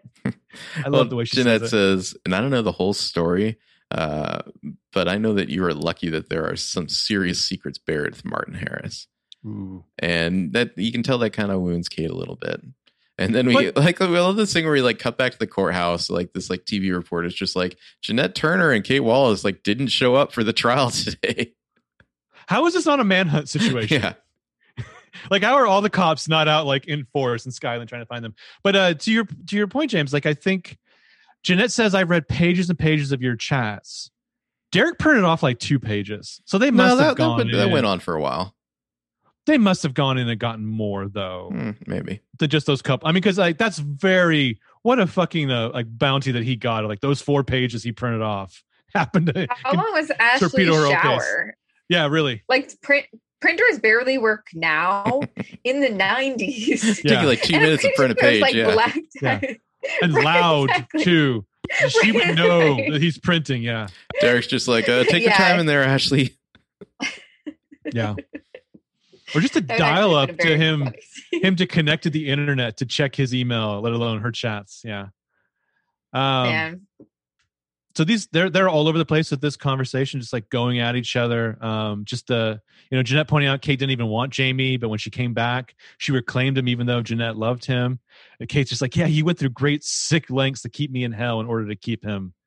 And Jeanette's like, true. Did I see you though? No. Well, they kind of break it down. Kate's just like, I know you broke into this house. And Jeanette's just like, yeah, to play hide and seek. I told the cops. And Kate's just like, no, not that time. I know you did it on Christmas in 93. And Jeanette looks down like, okay, yeah, got me there. And see, that's like, the thing I didn't about go to the it. basement. Jeanette, then I guess you weren't in the basement either.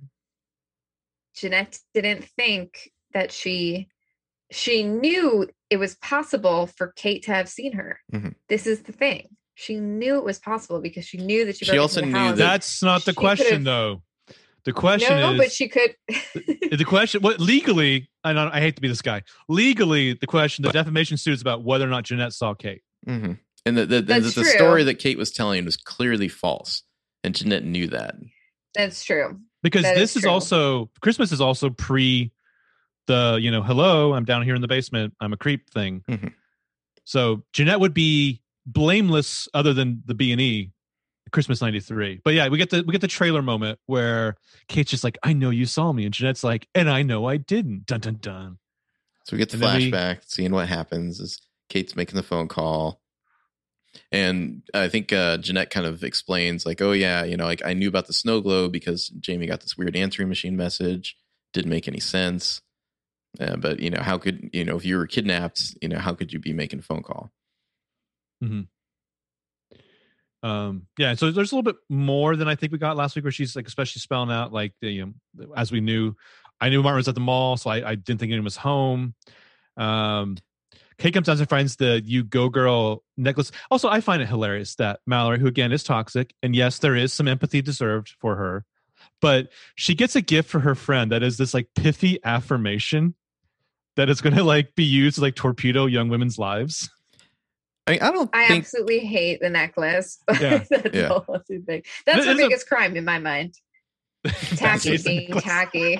Yeah. By the way, Caitlin, if you can set aside your feelings about Jeanette as revealed by the end of the episode, what do you think about Jeanette and her habit of breaking into Martin's house? Like, how did you feel about that? Like earlier in the show? It's funny. I like as it was happening, I was like, yeah. Kids do that. Yep. And then I actually thought about it after I finished the final episode.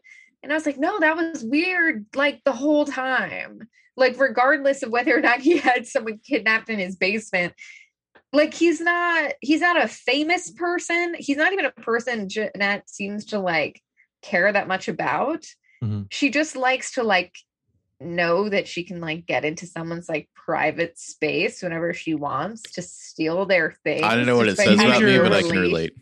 Yeah, teenagers need indiscretions. I mean, it's different, sure, but also Hannah Marin was a serial shoplifter, right? But it makes sense to shoplift. I think. I mean, I'm personally not a shoplifter, let the record show, but it makes more sense to me. It makes more sense to me to break into Claire's and take a tacky ass necklace or whatever. And, I wish I wouldn't do because again, that you go. I don't know. I guess I can relate. But when I was like 14, me and a buddy of mine would sneak out of house. No, like he would he had the keys to his parents' car. We would roll it down the street and then start it and just go do the like lawn jobs. Like it was insane that we were not like arrested and jailed for what we did. But how old were you? Like 14. 14? Yeah. But you were driving a car. I wasn't driving. He was, but he was like 14. Right. I was 14. And we're just driving around in the middle of the night doing lawn jobs and like shoplifting from stores and shit like that. I'm so on the verge. I'm so on the verge of telling the story when I broke into someone's house as a teenager that I just guys, am I not cool? I am pretty sure this story makes me look very bad. Besides the aforementioned B&E. I didn't break into their house. I broke into their backyard to go swimming. Oh, okay. Because I thought they were gone on a trip. That's what I had been told. They were going to be gone on a trip, so I just broke in to go swimming. And I find out that the friend's mother is still there. And now I'm going like skinny dipping in this house. So they didn't bring skinny dipping. Wow. Okay. Yeah. So now like I see her walking through the back window. This and is like from a movie, isn't it? Well, here's the cruel part. She had like an eyesight problem. Like she had like low vision. Oh, wow. So that's the part where I feel especially shitty because I was essentially hiding from a woman who's nearly blind. But I think teenagers need their weird indiscretions and crimes. See, okay, you're right. You're right. That I don't know what a lawn job is. You don't know what a lawn job? It's when you like do a donut on somebody's lawn and just like tear the lawn up. It's that's so mean. Why would you do that? It's because we were 14 and stupid. Money for that lawn. It's a more aggravated version of T-Pain. You know what I thought it was? I thought you were stealing people's lawn ornaments, and then I was like, Caitlin, just ask. Like he'll tell you. But James, like, oh yeah, I've done that too. Yeah, no. I guess I was not a particularly like wild teenager in literally any stretch. Shocking, I know, but I guess the difference between what you guys are describing is you're not personally going into someone's home like it's not like she got off on breaking into everyone else's houses or like sneaking into like whoever's house was like on the block or whatever. it's specifically a guy that she like doesn't really have any relationship with other than him being her assistant principal. It just feels like this is the key that she has, so she's going to do it over and over again. Like I get doing it once, but it's sort of like, girl, like, are you just trying to like make this guy's life like? Do you want him to think there's a ghost in his house? Like, I don't really understand what that'd you're be doing wonderful. here. I guess the way I That'd be a read whole it other was that it wasn't really about Yeah. Martin Harris as much as like she has the key. You know, this is the house she has access to, and so she's just gonna Power. like do it for fun in the rush whenever she can. It's power. She's crazy. The phrasing that you use, Caitlin, is totally right. She gets off on it. Well, also it's interesting because when they go shoplifting, Jeanette like is all freaked out and is all like, "Oh my gosh!" It's like it's like I'm whatever. listening to Mallory right now. Well, remember, Man, okay, don't do so that. the elevator, Don't do that. the elevator in the mall. Mallory's like, let's do some crimes. Let's break some laws. And Jeanette is like, Right. as long as it's not immoral, you guys. So she That's what I has thought was a super weird. She has a weird line. She has a weird like viewing of the law. Her law. Well, my interpretation of that is I think Jeanette's a liar who lies. I don't think it was ever about her not doing something illegal or not doing something immoral. I think it was Jeanette wanted to be the alpha and Mallory was the alpha, and Jeanette was fighting against Mallory as the alpha, because why else would she the weed thing, for example, like her making such a big deal with Vince about the weed thing. I don't think it ever was about, oh no, I don't want to smoke weed because drugs are bad, because obviously she ends up keeping the weed for herself. I think this was all just to undermine Mallory and to position herself with Vince. There are all these little clues about that too, because she has a conversation with Vince where she's like, don't you just feel like Mallory sucks, basically? And Vince is like, we all nod let's along. not talk badly about Mallory. Yeah. See, and I I feel like I half agree with you, but I think it can be both, because while she does keep that joint, do we ever see Jeanette smoke it? I'm sure she smokes it. And But- it's weirder she keeps it and doesn't smoke it. I don't also, doubt that she kind of. smokes it, but I also think it's totally in how bananas Jeanette is that she would keep that thing. That's her own little box of contraband shame. All right, well, let's get through this scene here as they're kind of each sharing their own side of what happened that fateful Christmas Eve night. Jeanette's breaking in. She says she heard a noise and she took a snow globe and left. And then Kate went downstairs. She found the necklace, and Jeanette's just like, well, if the necklace proved anything, I'd be arrested by now. And Kate's just like, don't I know it? And she's like, I looked out this window and I saw your bike. And Jeanette's just like, but you didn't see my face, did you? So I think, does Jeanette, it's like they're both figuring out that Mallory was there, like at the same time, kind of. Well, Jeanette's figuring it out maybe 30 seconds earlier. Yeah. So it's like, oh, well, okay, so you did lie about like, holding eye contact. Kate's just like, I guess, but your face was shadowed outside, but you were facing me and I saw your bike with the stupid card on the wheel. Let's just pause, do a little victory dance, how we totally called the whole card thing, the 8 diamonds. Just like from like the second episode, nailed it. Question though, did you guys get the sense that like it was possible for Mallory not to have seen Kate at all? Because weren't the lights off? Well, she sees her before, like when the lights are still on. Like the show makes sure you know that like there's a girl who sure looks like a lot like Kate Wallace walking in front of that window when the lights are on. Yeah, Mallory sees somebody inside and sees Jeanette breaking in and being like, oh shit, she's gonna get caught. This will be awesome. Yeah. Right. But Kate doesn't see her until the lights are off. Kate doesn't see her until she turns. So like Jeanette leaves after like she hears a noise. Because Kate's not looking out the window. Yeah, Kate comes downstairs, turns the lights off, and looks out the window, and she sees like a figure in the shadows on the bike, with like a hood up, like right away.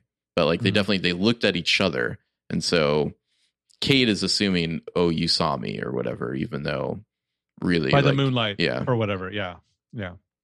I guess not to give Jeanette, Mallory, or anyone too much credit. I also feel like if I were Kate, I wouldn't have been convinced that anyone saw me. Well, I think a lot of this with Kate, we're realizing that like she knew that Jeanette was there and at least possibly knew that she was there. And then she gets like kind of, literally imprisoned the next night. and is stuck down there. And she's thinking the whole time, is Jeanette ever going to tell anyone? And it's like, clearly Jeanette didn't. And she finds out from Martin, oh, Jeanette's dating my boyfriend now. And I think that all just kind of worked in her mind to like build up this villain in Jeanette Turner, you know, like, and it's probably, I think it's somewhat almost like a self-loathing in that, like, I could have escaped and didn't. And I was counting on this other person to save me because I didn't save myself when I had the chance, kind of thing. Like the story about the woman who's in prison and the guy tells her every night, I'm probably going to kill you in the morning, you know, or in this case, like Princess Bride or the Arabian Nights, but like also like the idea that like, oh, salvation comes the next day, like, and then it never ever comes for like 6 months. Yeah. So then Jeanette has to reveal, like, no, that wasn't me you saw. It was Mallory. That, you know, that wasn't my bike. It was Mallory's bike. And Mallory's the one who saw you, not me. And we get the flashbacks from Kate of like all the good times with Mallory, like at the roller rink, you know, like hanging out, having good times, and the betrayal. But today was the greatest day I've ever known. I don't understand. Yeah, I thought it was a beautiful cover. I liked it. It's a great cover. It's a great cover. I'm kind of upset that you can't get the other two covers yet on iTunes. Yeah, so then we kind of get what Mallory would have been seeing as she's like pulled up on her bike. Was she following Jeanette already? Was it just a coincidence? I don't know. But I think the show plays it like it's a coincidence. Yeah, Mallory's like, holy shit, you are so getting busted. Also, how unsoundproof. I'm so sorry. No, like, he's really good. He's really got good. The best Mallory coming up in just a moment. But I'll try. How unsoundproof is Martin Harris's whole fucking house, where she knocks over that nutcracker and like everyone on the street can fucking hear this nutcracker tumble over, let alone, I mean, I know gunshots are loud, but could you really hear the gunshot all the way over to Jeanette's? I'd say so, yeah. If it's like a couple blocks away. We interpret this town as small, I think. Let's get the Mythbusters where we shoot a pedophile. Yes, you actually shoot the pedophile. See how loud it is. That's got to be accurate, you know. We got to have a control. Yeah, but what we actually see very is dark, guys. Jeanette had like put her hood on, and so she's like staring into the window, but like neither can really see each other. Mallory put her hood on, yeah. Mm-hmm.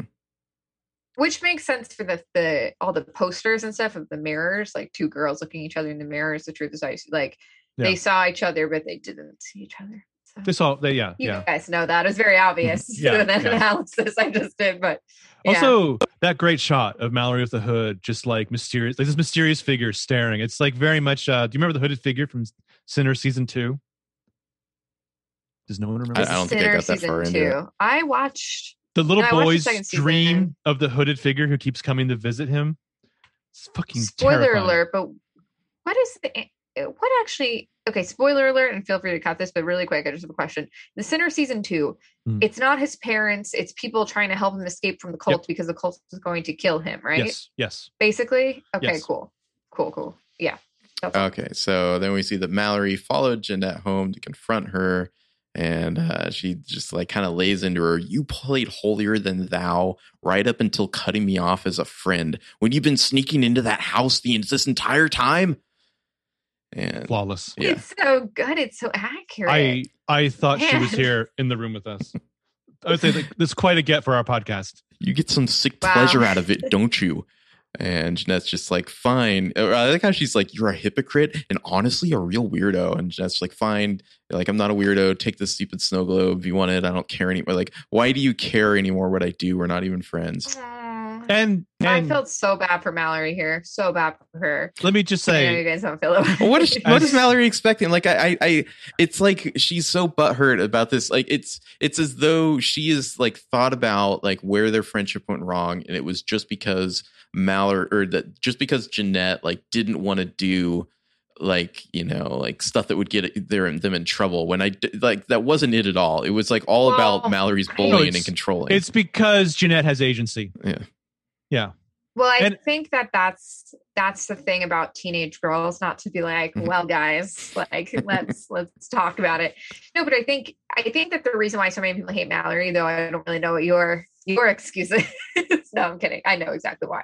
I didn't like Mallory either, but I think that the thing that a lot of people are projecting onto Mallory is there are so many people that I know who've had friends like this. I've had friends like this, and I've probably been a friend like this. I actually think I have been a friend like this to some people when I was much younger, where you're kind of growing apart and you're growing up at different levels. And I think with Mallory, she's trying to hold on to her friendship with Jeanette so tight. And the only way she knows how to do it is to control Jeanette, because she knows Jeanette is like looking over at Jamie and looking over at the popular girls. And she's like, oh my gosh, once I straighten my hair, it's over. Like I'm not hanging out with Mallory anymore. I'm leaving her to be popular. And I think Mallory knows on some level that Jeanette is itching to get out and itching to like leave her. And so Mallory thinks that if I can be controlling, or if I can control her, even though I know ultimately maybe, it's not the right thing to do, and it is pushing Jeanette away, I think that's how she can stop Jeanette from growing. Yeah, which is why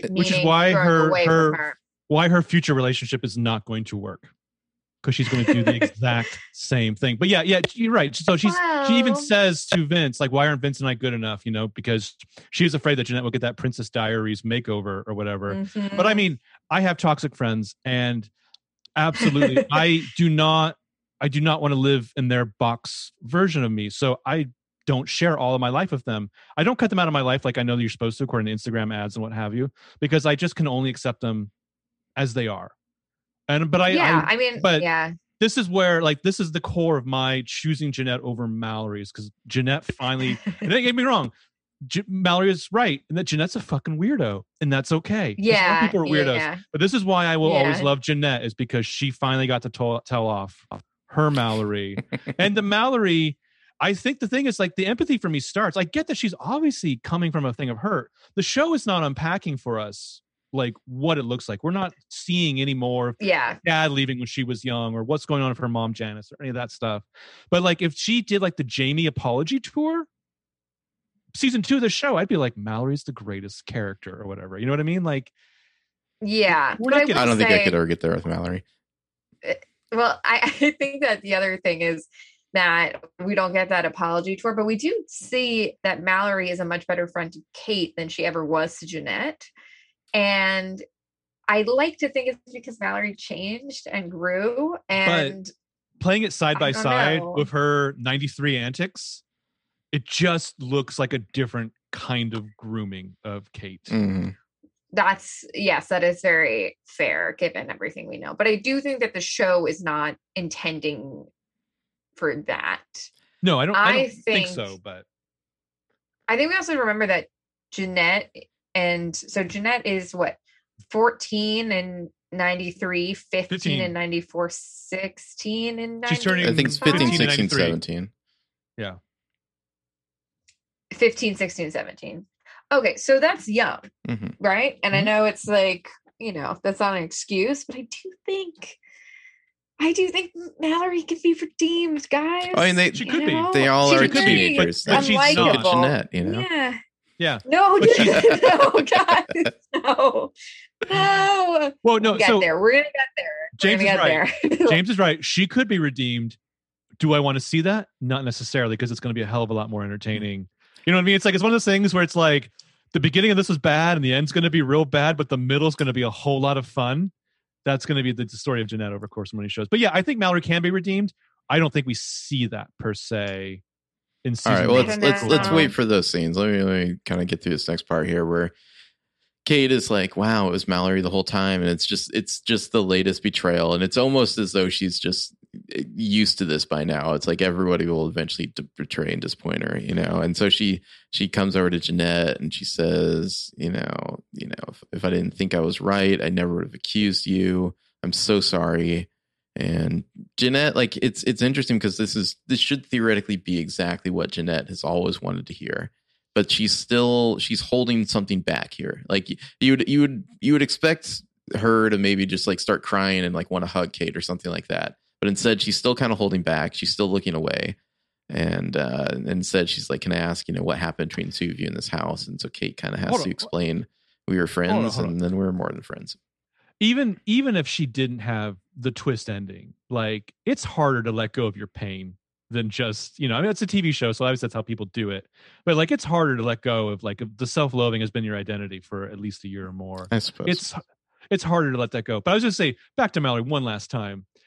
The 3D chess that Jeanette's playing in the mall in '94, when Mallory and Vince come and confront her with Tennille and Renee, and she's like, "Hey Mallory, I've been here the entire time, and you just drifted away from me and all that shit." She's amazing. I'm sorry. All right. So Kate's like, well, I don't really know how to describe it. You know, like what, you know, fascinated me about Martin Harris. I think it's interesting that Jeanette says, or Kate's just like, he seemed like, and Jeanette says, like someone who had secrets. And Kate's just like, yeah. So like Noel Khan. Jeanette has secrets too, I guess. Jeanette gets it. Yeah, so Kate's just like, well, I slept over, and then that, you know, and that night led to more nights, and friends led to more than friends, and things escalate to a really dark place. There's just one thing I can't remember. You know, my therapist says that if I go back down there, maybe it'll help unlock my memory. So she's like, can you please come help me, come down to the basement with me so we can figure out, you know, what happened. Oh, the will you come with me? The Chiara Aurelia line reading of like, yes. Mm-hmm. You guys, I had fucking chills watching this. I thought that she was going to lock her in the basement. Oh, shit. I thought she was going to be like, yes, I will. And then it's like, bye, bitch. Closes the door, locks her in, and be like, I don't know where Kate went. Guess she didn't show up for the lawsuit. Does that mean we automatically win? I'm surprised we didn't have the scene where they both get to the basement door and are kind of looking at each other like, you first, you know? Like, the clue, like, we'll go down together. Yeah. The clue moment. Yeah. Mm-hmm. Yeah. Because if I was Jeanette, I wouldn't be like, yeah, sure, I'll go in first. You know? What I love about this idea, though, is that there's a monster in the basement. The thing is, they're both bringing the monster down into the basement. And it's kind of the same. It's kind of a different monster. The bloodstain's still there. We've got the mirrors. There was never a secret reveal about the two-way mirror or anything like that. Drove me crazy. I was so convinced that it's going to be those damn two-way mirrors. And so we kind of finally get the revelation of what happened that night. There's a cool shot of like looking into the mirror, and then it kind of like the lighting changes as we're flashing back, and we see Martin Harris walking downstairs holding a case. It's one take. You could obviously do this with effects, but I feel like the Kate figure of the 95 Kate is a stand-in, and then we see like real Olivia Holt like is like 94 leaning against the wall of the book. Yeah, they must have done something like that. Yeah, because it's all one shot. Chiara really is like definitely like you see light on her face, but like Kate's kind of silhouetted. Could be. But I was like, how the fuck did this? Also, I mean, his character's horrible, but Blake Lee is great in the scene. I mean, talk about an Emmy reel. He's a great actor. They're all great actors, honestly. Really, everyone A+. Yeah. So Kate thinks that Martin has finally worked up the courage to kill her. Which she must have always been thinking that's how this ends, you know. But Martin instead, he's like holding this case. I like how he's wearing his Widow Falls sweatshirt there. And he says that the police came here today, you know, and it's only a matter of time before they come back with the search warrant. So somebody has tipped him off. I assume that it's Jeanette because, you know, I like to think good things about people.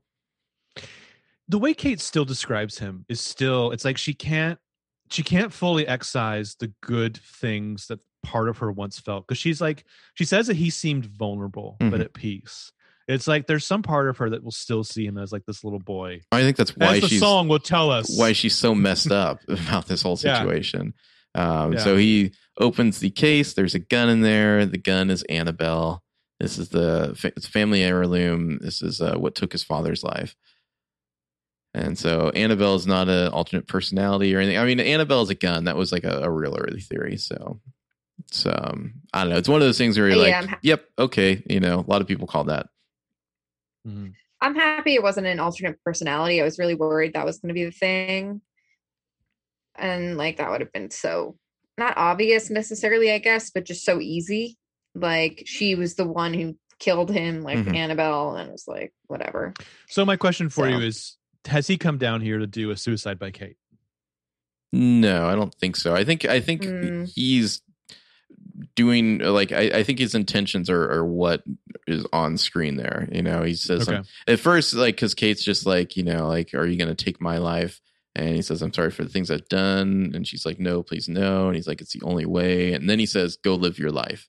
And she's kind of confused, like, what? You know, he's like, see the world, you know, like we wanted, which is like watching the scene in the moment. The first time I was like, this is so unsatisfying for Kate as a resolution to this, because he's manipulating her in a way right up until the end and just being like, I'm doing this for you. Like, he's still like, it's just like a complete mind fuck to her to like, if this is how he's going to end it and he's going to kill himself and she's going to have to watch. And like, it's just like one last way to traumatize her.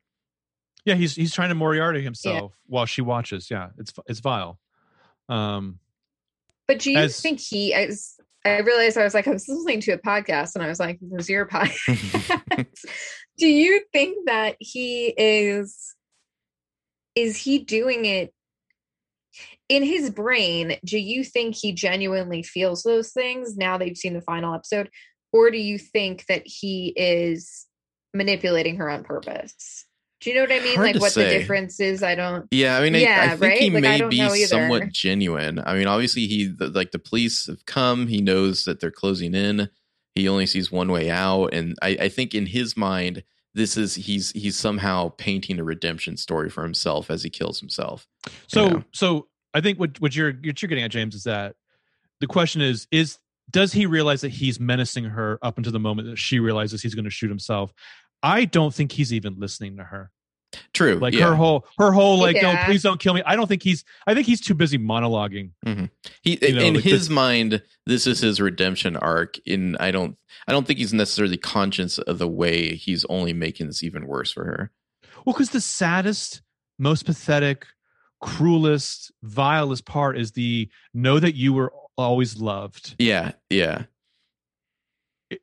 think that, it's tragic and wrong at the same time. Yeah. I mean, if he genuinely wanted to do the right thing by her, which no shit, he doesn't, he would have either turned himself into the police or even unlocked the door and ran. Like, or just told her to run. Like, why not? It's like, right, exactly. Just been like, go. It's like he's going to make sure that he just puts this definitive exclamation mark on this experience for her, and kind of like in a way that she'll never be able to forget. He'll always live in her head. Yeah, I mean, he could have very well been like, the door's open, the front door's open. When you eventually get to the cops, just tell them they can find me down here. You know, that's what he could have done. But also, it's prefaced by this fascinating cover, like just the idea of having a cover of Disarm by Smashing Pumpkins, as we actually get the line from the chorus, the killer in me is the killer in you. Because I think this is the cruelest thing, is if he's setting her up to be the one to shoot him. I get in a self-defense case, like it's you or the other person. I get that. But I am terrified of people who, and obviously I'm not a gun person, but if you have to actually shoot someone, if that doesn't rip your soul in half, I'm terrified of you. I mean, I don't think that was his original intent. I know I saw some people who are like, oh, what if this was like, he's testing her again? But it's like, no, there was definitely bullets in the gun. Like, I don't think this was also mind game. I think he intended to kill himself, but as he's demonstrated in other ways in the show, he's morally weak. Like, he can't even do that, you know? And so he just like drops the gun and goes and screams, and Kate's just like terrified, but like, oh shit, let me grab this gun. And then he's just like suddenly like, oh my God, like how could you point that gun at me after all we shared together, you know?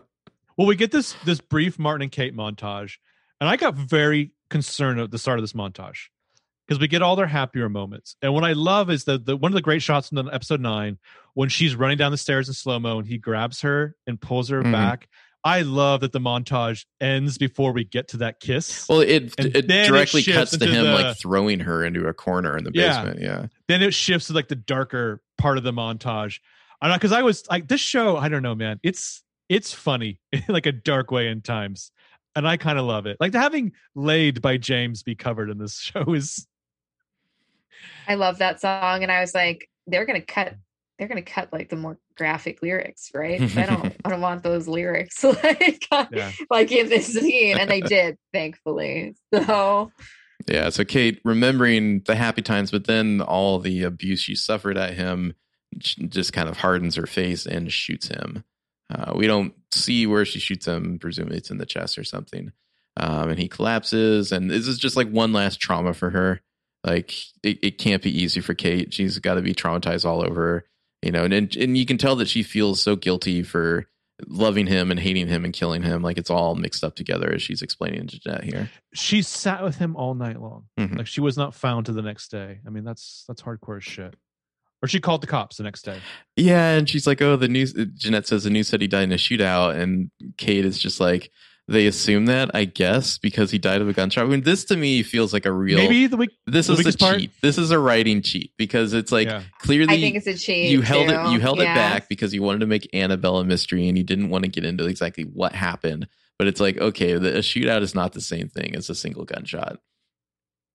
Right. Well, at first, I think everybody, like on Reddit and stuff, thought that maybe it was framed a certain way so that the police did believe that they shot him. Like maybe Kate shot him in a hail of bullets or something. But like, no. Like the police would never clarified. Yeah. Like, okay, no, it wasn't. There wasn't a shootout.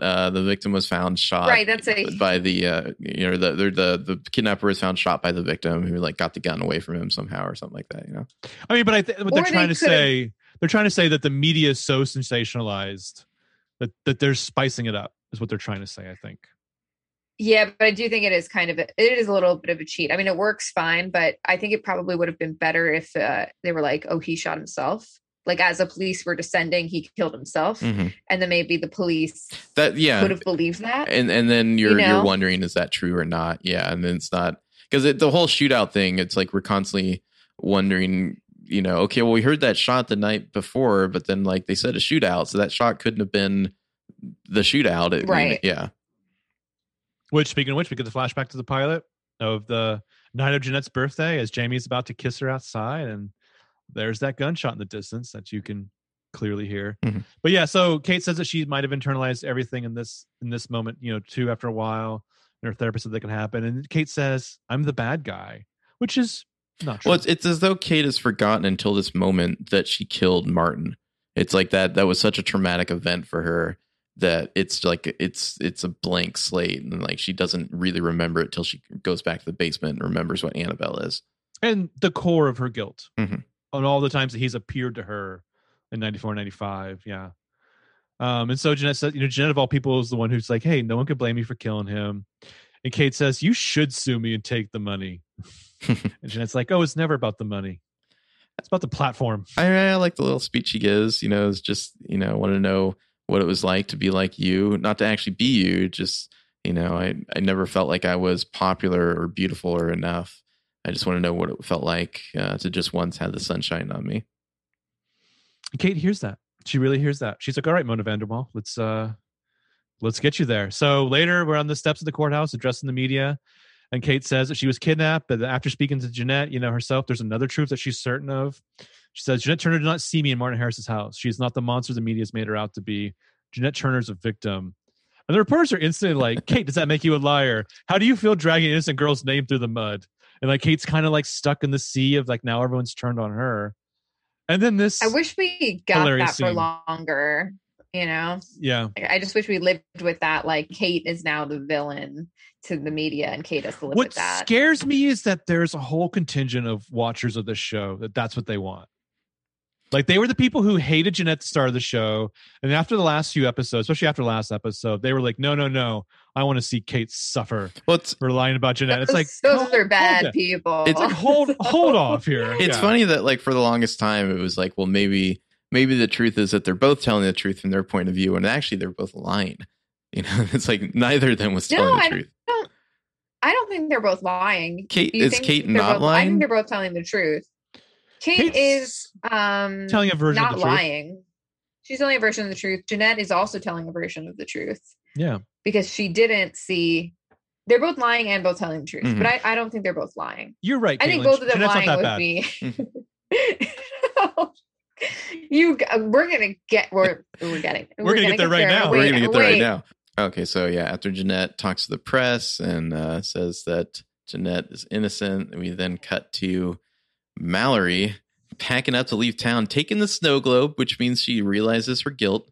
She knows what she's done. And then Kate's there at the door and teleports confronts in her, and she's like, Mal, I know you saw me. And Mal clearly Like the way she's acting, it's like she knew this day would come sooner or later. So after the commercial, let me give you an edit here. Kate's like, you befriended me and you didn't say a word about it. Mhm. And then end of episode, we see the credits. They run. The show's over. It's only 38 minutes long. We're surprised. No, guys. but Mallory admits it, and Kate wants to know how both of these things are true. And Mallory says that she saw a woman living freely, not in the basement. She figured it was Martin Harris's girlfriend or sister or something. And Kate's like, well, you were half right. So it's like Mallory's just kind of like, oh. Mallory says it didn't make sense for a living girl to be in the living room making a call. So, she never imagined it was Kate until she saw on the news that Kate had been rescued, and then she put it all together. And I like that, like, we get the flashback to 94 of Mallory watching this news report and actually being like, oh. Oh, no. So, yeah. And, Kate says that the world never thought that she was in the basement. Or that's what Mallory says. And she's like, telling my secret meant telling yours, which I think I chalked it up to being none of my business. P.S. Fuck Jeanette Turner. Yeah. Well, it's like, I think this is supposed to seem selfless, but this also, if you look at a transcript of this, sounds like a threat. Telling my secret meant telling yours too. But I think she's right. That's what blackmailers say. It's weird for this to end as like this supposedly happy relationship when like she's employing some of the same tactics that Martin Harris employed. And it's just like, why should I be happy about this relationship? Let me ask you this though. Would the next relationship Kate Wallace have be healthy? I mean, probably not, but. No, but I mean, maybe not no, but it takes time. Takes a lot of time, a lot of effort, but it's more likely than not, sadly, that her next relationship would not be the healthiest. And here we go, baby. We got Mallory. But you guys don't understand that, like, you don't see it from Valerie's point of view, because I do. I think it probably would have been better if Mallory was, if she had just seen her and like actually saw her and was pissed about it. And the one thing I felt like it wasn't totally clear was why Mallory hated Kate so much. Mm-hmm. And I don't know if there was it ended up being that there wasn't a super specific reason. At least when I spoke to the showrunner on the phone, I asked about it. She said it was kind of, she's rich and popular and Mallory's not. And it wasn't like a secret half sister or anything like that. Or I'm in love with you and I'm repressing. Right, exactly. So I thought if Mallory had such a strong hatred of Kate and she saw Kate, that maybe you could have been forgiven, I guess, for Mallory thinking in her teenage girl brain, who's not fully formed and developed and doesn't know about grooming and all this stuff. Oh my God, Kate ran off to be with the assistant principal. Fuck that. I'm not telling anyone. I feel like that just makes so much more sense. Yeah, I feel like it makes more sense, but I don't think that's what the show is doing. So in this scenario where she's like, I didn't really see you, I just feel like Mallory can be forgiven for not saying anything, because imagine if Kate was like, yes, I was in the basement the whole time, Mallory, the whole time I was in the basement. Like, what's Mallory going to do? Like, be like, actually, Kate, you're lying because I saw you. Because it's like, what good would that do? And I understand how from the Jeanette perspective, like if Jeanette was truly innocent, I actually don't even think Mallory, because what would Mallory say?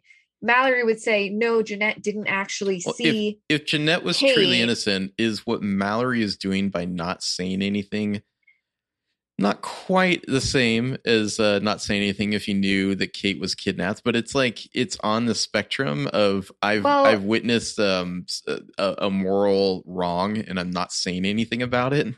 Well, let's just say that Mallory and Jeanette were best friends, and that Mallory truly had Jeanette's interest at heart, but the scenario played out in the same way. And, Mallory didn't know it was Kate specifically, but then later she learned, whatever. All Mallory knows is that Jeanette broke into Martin Harris's house. We don't know how many times Jeanette broke into Martin Harris's house. Mallory doesn't know how many times Jeanette broke into Martin Harris's house. So if she were to go to the police and be like, no, Kate's lying because when Jeanette broke into Martin Harris's house, Kate was actually not in the basement. I don't know if that would actually have helped Jeanette either. I think that But would if- have actually only hurt But Jeanette. if Kate's story was like this happened around Christmas, and it's like, well, okay, actually, but on Christmas you were free and roaming about the house. Well, she didn't say that it happened on Christmas. She said it happened around Christmas because Kate wouldn't have been able to tell when it was Christmas if she was in the basement. She said December. We don't know if Kate was, if you're Mallory and you see Kate walking around or whatever, you don't know if maybe Kate was in the basement half the time and allowed to roam freely, but with like an ankle monitor or something. Like there's a lot of, I feel like, questions. Like just because Kate was not in the basement doesn't necessarily mean she wasn't being held captive. I just feel like there are things that Mallory could have done and she decided to do nothing instead, and seemingly befriended Kate so that she could keep an eye on what Kate knew, and like certainly how it plays. Had a lot of opportunities to like step in and be like, okay, well, actually, Kate, like this is what I know, and she never Caitlin, did. Have you watched Dead to Me on Netflix? I watched the first season, but not the second season. This is literally the plot. This is literally what Velma's doing. Right. It's similar. Is getting close to her to like rub her guilt on her and like try to redeem herself. But I'm just gonna counter what both of you guys are saying with two famous quotes. First is from James Baldwin. Not everything that's faced can be changed, but nothing can be changed unless it's faced. My second quote is from Mayor of Easttown. Trust me, teenage girls are fucking sneaky. Right. I mean, I think Mallory probably befriended Kate out of guilt and realized she was a great person and realized that for some reason Kate was keeping it a secret that she wasn't always in the basement. And I think Mallory was giving her grace to come into that whenever she wanted. That all seems fair. There's just the Jeanette part of things. You know? I'm sitting on a take that is either a hot turd or a nugget of gold. Okay. Over at you. Kate Wallace is Martin Harris's house to Mallory. She's just breaking in there and getting off on it. Wow. Yeah, I don't know. She's just emotionally putting her hand over that flame. And it's like two things can be true about somebody that are contradictory. I think she is a good friend to her, or she thinks she is, or she's trying to be, some variation of that. Yeah. She's also doing her a disservice. But what is the disservice? Not talking to her about some of this stuff, keeping a secret from her. And she knows, when Kate has just said everyone's keeping fucking secrets from me. And she knows that like this truth could blow apart Kate's whole case. Like she knows that this could like completely ruin her case. She's still not saying anything. But I mean, it's she's not up to her. Kate. It's not up to her to decide that for Kate. And I think Kate needs to be deciding her own fate. Like a well-intentioned lie has got to be worse than like a damning truth, right? But also, just to play another defensive Mallory thing, Mallory doesn't know that Jeanette didn't see her in that day in the house either. Like, I think Mallory, by not Jeanette's saying long anything, gone. Jeanette's long gone. Well, I think though that Mallory doesn't really know. I don't think Mallory's trying to help Jeanette, but I don't think she's trying to hurt her by not saying anything. I think she is, because she's constantly like, oh, that fucking creep, that weirdo, Well, I think she is a weirdo. I also think that maybe Mallory suspects that Jeanette did know the truth about Kate, about Jeanette seeing Kate. I think she knew on some level that Jeanette. I also think, okay, so I know we're seeing things from Jeanette's point of view, and believe me, I was on Jeanette's side for most of the show, and I've only really very recently come around on Mallory. Like, I promise I was not a Mallory defender earlier on in the season at all. But I do think, what was the take I was just going to say? I think Mallory had Jeanette's number from the very beginning. I think that as controlling as Mallory seemed and as awful as she was to Jeanette in many ways, I think Mallory knew exactly the kind of person Jeanette was, and she wasn't always the kindest about it, but I think Mallory had Jeanette's number from the beginning. Are you saying it takes one to know one? I think that's what she's saying. Kind of. Yeah. Okay. Well, yeah, I think she knew that Jeanette was a sneaky, manipulative person, and Jeanette was just so good at being a sneaky, manipulative person that nobody else besides Mallory could see that. Or and I think that, or she's also projecting onto her a little bit. but Jeanette is a sneaky manipulative. All right, well, let's get there.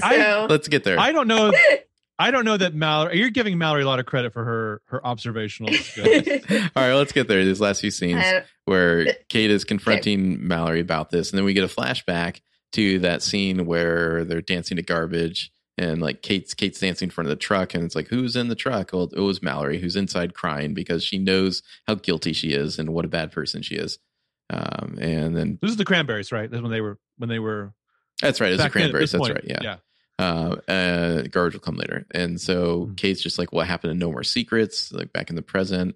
And Mallory's just like, I'm going to hop on a Greyhound and get out of town. You'll never see me again. To where, Mallory? I don't know. And to where? And Kate's just like, and leave me here without you. Kind of gets real close to her. Don't you dare. And they hug. And it's just, it's hard for me to appreciate this when it's like, I just don't feel like Mallory is completely morally in the right here.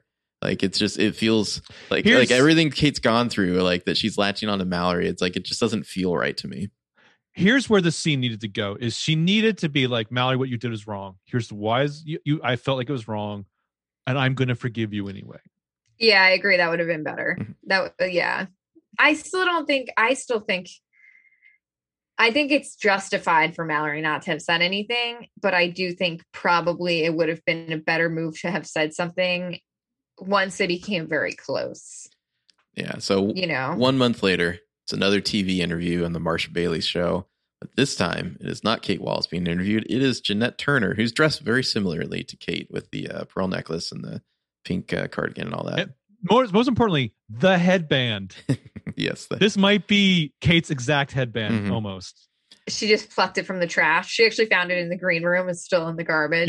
Yeah. She's just pulling it out. She's doing like Kate Wallace drag or whatever. Well, and then cut to Mallory and Kate watching on TV at home. And Mallory is just like, I know you're all kumbaya and forgiveness now, but what I'm watching is an absolute creep show. Like, she still hates Jeanette. Because Jeanette sucks. But she doesn't know what we know about Jeanette. No, but she does know. She has her number in her head. Jeanette Turner is the most wronged woman in America. And how do I know that? Because I just saw it on TV. Mm-hmm. Marsha Bailey, of all people, just told us that. She's supposed to be Oprah, right? Oprah Winfrey, Marsha Bailey. Yeah. So Kate's just like, let's go for a drive. Let's get out of here. And then we just kind of watch on TV where I like how Marsha Bailey has to be like, and we personally apologize for letting that air on our TV show. Because technically we were definitely liable for that.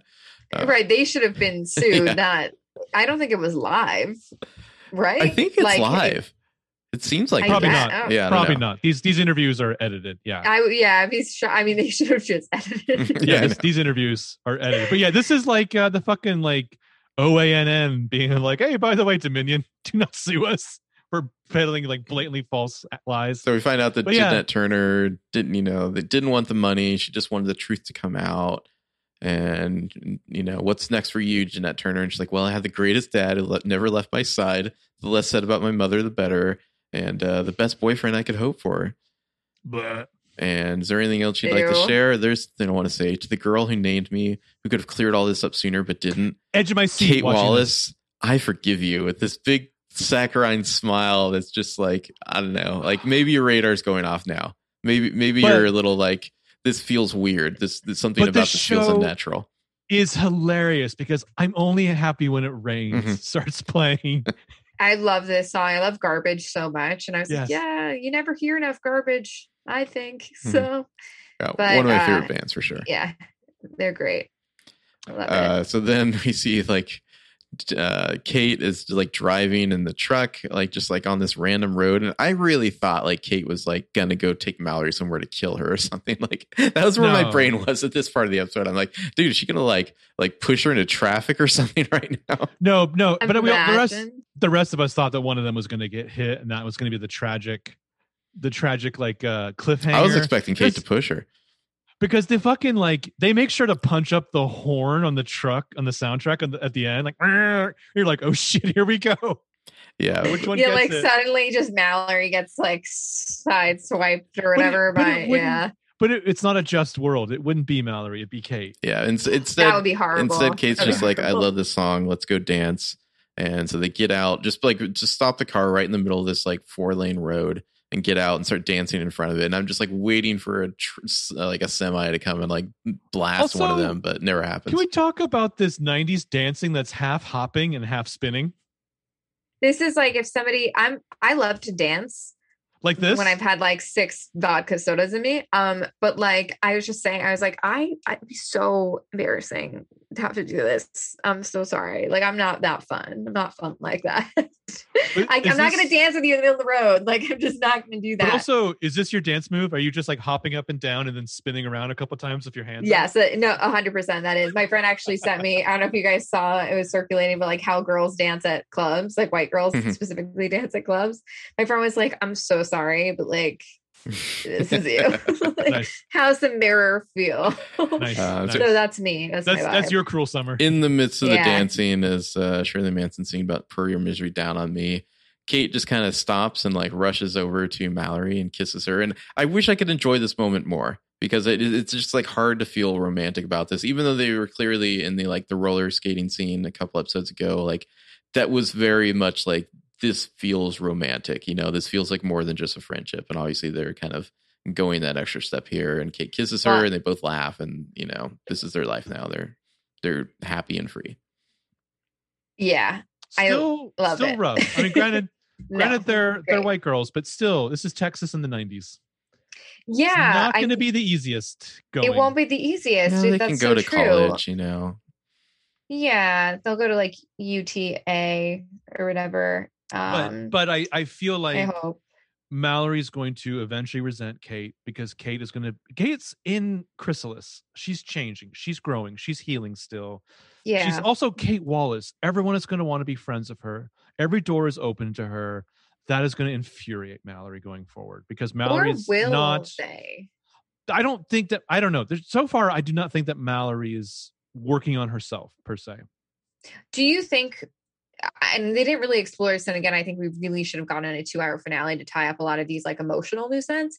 But I thought maybe that they were implying that the world would have turned on Kate, and that now Kate is the most hated person in America. I mean, you could see it. The 90s, we were not very subtle in our villains in the media and whatnot. Yeah. You know? So you could totally imagine, you know, Current Affair or some other show like doing a hit piece on her and that kind of thing. I mean, a season 2 where it's a real world show, but the characters from the show all have to live in a house together and start getting somehow real. It's the real world, but with like Kate, Jeanette, Mallory, Vince, Ben, Jamie, and it's unreal. But these characters, I'm kind of into that. You know what I thought would have been a really good tie-in for the show? Like this is if I was a publicist, like this is what I would have pitched. Have you heard about the podcast You're Wrong About? I've heard of it. Yeah. Mentioned on this very show. So, yes, I think that's not where I've heard of it, but yeah, I think you guys did mention it. You would know because you mentioned it, but I listened to that podcast, and they do like a lot of 90s crimes, like Satanic Panic, like shit like that. Like Amy Fisher. Yeah, like Amy Fisher. Exactly. That's actually who I'm thinking of. I think it would have been so cool if they had the hosts be completely serious and tell the story of Kate Wallace and Jeanette Turner, and had it be, you know, promotion obviously for Cruel Summer, and then have it be like, well, this is what you don't know. And what you don't know is that actually Michael and Sarah get on it. That would be such a fun thing, and they should do it. Like even if it's like a half-hour episode. Sarah Marshall would definitely side with you of like finding the empathy in Mallory. Yeah, but I think she'd also agree with us about how wonderful Jeanette is. Well, let's get to the detail that nobody knows except for Jeanette Turner. As we cut to 1994, we see Martin Harris's house here. We see the door open, and we see these are the same shoes that Kate Wallace is wearing. We pan up the legs to see the same dress that Kate Wallace wore earlier in the season, but it is Jeanette Turner. This is the kind of made over cool girl. Jeanette Turner. And she's walking around, and then she says hello when she comes in, and then she starts hearing somebody asking, "Hello, Martin, is somebody there? You know, if anyone can hear me, it's Kate Wallace. Can you hear me?" And Jeanette's right there at the basement door. She reaches out to take the hand, and we hear Kate say, "Martin's locked me up down here. Please help me." Door handle. Yeah, as Creep is playing by Radiohead, the Olivia Holt cover here. And Jeanette kind of pulls her hand away because she's a creep. And she kind of gets this wonderful smile right at the end. I love that smile. Well, and just one last, is there anybody there? So sad. So sad, but oh my God. So she was the villain the whole time. The whole time. She knew. So to quote your interview back at you, I believe that what Tia Napolitano is saying is that essentially the villain is the societal pressures we put on young women. Okay. But no. Because here's my thought. This is what I envisioned it in my head. And I would love to read the script just to see if this was in the script. Don't you think that we know the last two words of the script? Or what, Kate Wallace? No, Jeanette Turner. Yeah. Jeanette Turner. Okay, so I think that in Jeanette's mind, she was thinking, oh my God, Kate's down there. I need to save her. And then she thinks about it and she's like, okay, if I save her, I'm the hero. You know, everyone's going to love me. Kate's going to love me. That's all I've ever wanted. Kate's loved me. And then I think she thinks again. I think she thinks, wait, I'm dating Jamie. I could lose what I have. Friends. Yeah. I could lose what I have. And then she's like, makes a calculation, because what you were saying on Twitter was that that maybe Jeanette saw that and then just didn't, then left, but then called the police. Well, so that was my first. Let me give you my new headcanon for this, because I believe Tia Napolitano said that like it was months apparently. Like right. So I think that we know that Jeanette and Jamie seemingly very recently like had sex. They like slept together. Yeah. And so I think that Jeanette waited until she had slept with Jamie, and then she felt like she was secure enough that she could then inform the police of where Kate Turner was.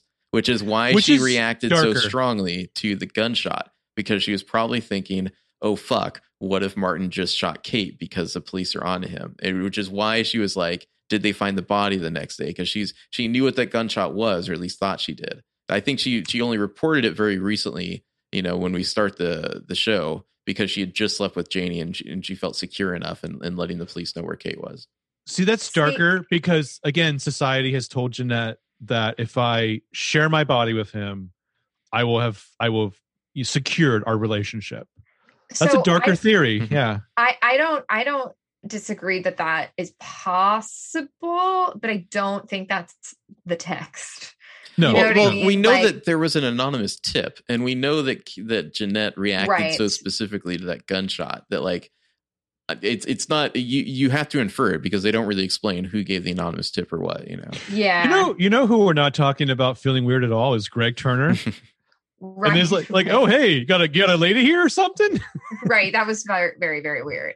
So, but okay. So I wish that they like were more clear about, wait, was it Mallory? Do you think it could have been Mallory? Well, no. According to Mallory, she didn't put it together until she saw Kate being rescued on TV. Yeah. Unless she's a liar, which, it's Mallory. So, well, this is the one thing where I felt like the show doesn't have a ton of loose ends to wrap up, but this is the one that I think is the biggest loose end. Who gave the anonymous tip, basically?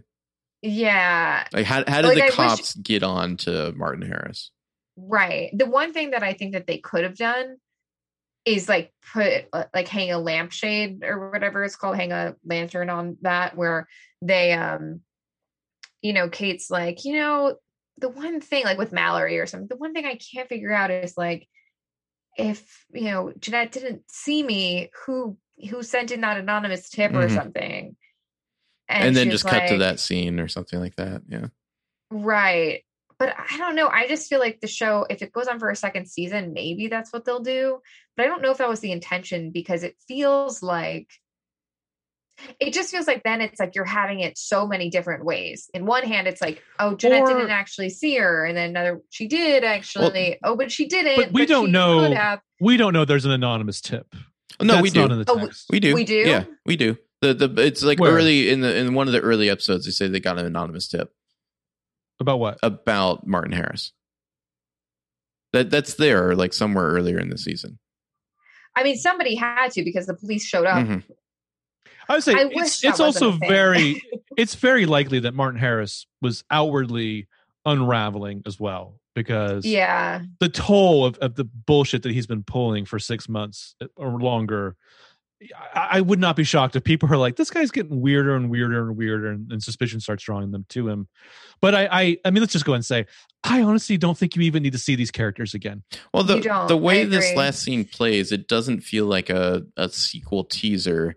It feels No. just like a little final gotcha twist. Like, it doesn't feel like this is like, Exactly. and now we need to know more about the story. I feel like it feels somewhat self-contained. Yeah. The thing it made me think of was, is it the season 2 finale of like Westworld with something with Ed Harris, and you're like, oh shit, how are you going to get there? And it's like, I don't even totally care here. Like, I think this is a great last parting. This is the horror movie cliffhanger ending that you usually get in horror movies.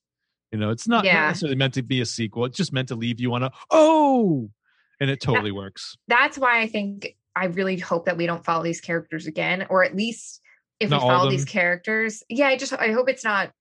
We can follow some of the characters, so I honestly would prefer an anthology of totally new things. Mhm. I just don't want them to continue this story and pull out more threads, because I feel like that kind of happened a little bit, even though I liked the second season of 13 Reasons Why. Like, I felt like that show did that, where it was like pulling the threads that you kind of already thought were done and part of the story. And it kind of like made you recontextualize certain ways. That was good. I think other ways, like recontextualizing this, would just be like, why didn't you show us this in the first season? You know? Yeah. Like, if Ashley called the police, like, why didn't you show us that in the first season? Like, I don't need, you know what I mean? Like, if it was like a, you know, Jamie called or something, like, why didn't we see that? I think if Martin Harris comes up in a season 2 with all these same characters, he really only needs to come up in the context of being in Kate Wallace's rear view as she heals. Like, Yeah. I feel like we've litigated all of the true crimeness of the Martin Harris story. And it's like, you need a new crime or a new something to be the rock dropped in the lake, you know, for season 2. Or just do the Further Adventures of Jeanette Turner, or do a new Cruel Summer with like a different, I mean, because like, I think you have to do the time jumps Mhm. in a new show. It obviously has to take place over the summer, and I think the media has to play in it. To me, those Yeah. are the things that need to like jump to a new anthologized story. Well, like, I would do something like have it be, you know, a take on like the, maybe not like the Central Park 5 specifically, but like something like that. Like, do something where it's like a big different story. Mhm. You know, maybe somebody's accused of murdering someone that they didn't murder. Like, make it very different, but make it the same themes. Like, I don't see any point in having these characters honestly return. And also, executives, the next time you're going to give a show to Ryan Murphy, maybe give it to Tia Napolitano instead.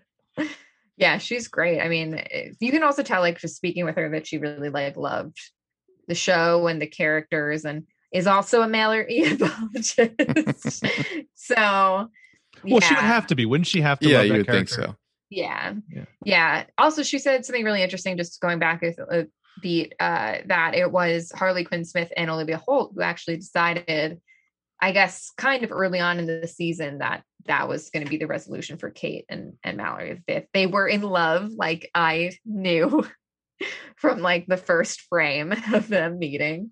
But yeah, I thought that was kind of cool. It's cool how like actors can influence character stories just by their performances. Mhm. You know, like, I absolutely believe Mallory being in love. I mean, a lot of people have been theorized that Mallory was either in love with Kate or in love with Jeanette, and that's spurned her actions.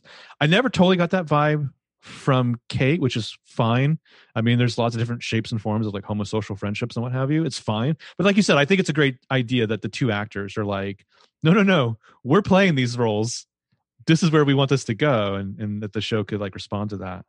you know what I think I noticed it when it was Kate's birthday, Mhm. and she opens the door and she's like, "You came, like you Yeah. showed up, like at my house," and I was like, "Oh, she's in love with her." Mhm. Like, oh, this is a budding crush. Like, that's not a thing. It's different.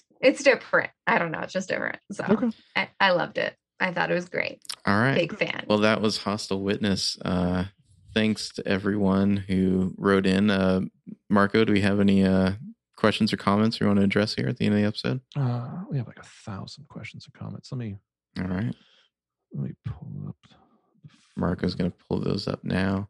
As he's doing that, thanks to everybody who left us podcast reviews. I think we've got a few more. So thanks to, not even sure if I mentioned some of these last time. The way iTunes organized it's confusing now. But thanks to you, MCR Bookbag, Miriam Larson, Nanette BF, JPeto 286, Kisiev 24, Nikisu 1984, CG 125, Megan McCurdy, Kyle Pena, and Bachelor Fan 18. Thank you all for supporting the pod. We don't have ads or a Patreon or anything like that. So if you want to support the pod, you can leave us a review, or you can go to mynameistrouble.com and check out the books that we wrote. My Name is Trouble and Trouble Always Finds Me, which you can buy on Amazon or Apple Books or other places where books are sold. I noticed recently we've had a big uptick in book sales since we started this pod. So thanks for everyone for checking those out. We hope you enjoy the book. If you like mysteries, we think you will. And check out Caitlin's podcast too. Thank you. Scaredy Cats and Riverdale Register. Scaredy Chat, yeah. It's chat. Scaredy Chat, yeah. I know. That's the pun, guys. So Scaredy Cats is a different podcast where they talk about the same thing as you talk about, but they also talk about feline ownership. It's only about cats who are afraid. Yeah. It's very literal. Feline phobia. It's a real thing. Yeah. So Joy, we got a bunch here.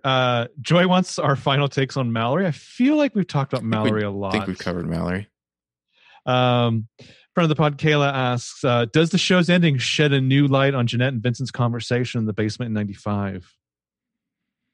Was Jeanette coming in to terms of her guilt at all in that scene using coded I language? always thought that Jeanette was lying in that scene. I think I said so on the pod. Same. That like whatever her explanation she gave Vince about magical thinking was not, that wasn't right. She was really there.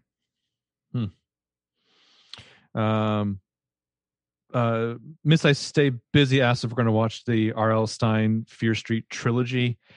You better. That's all.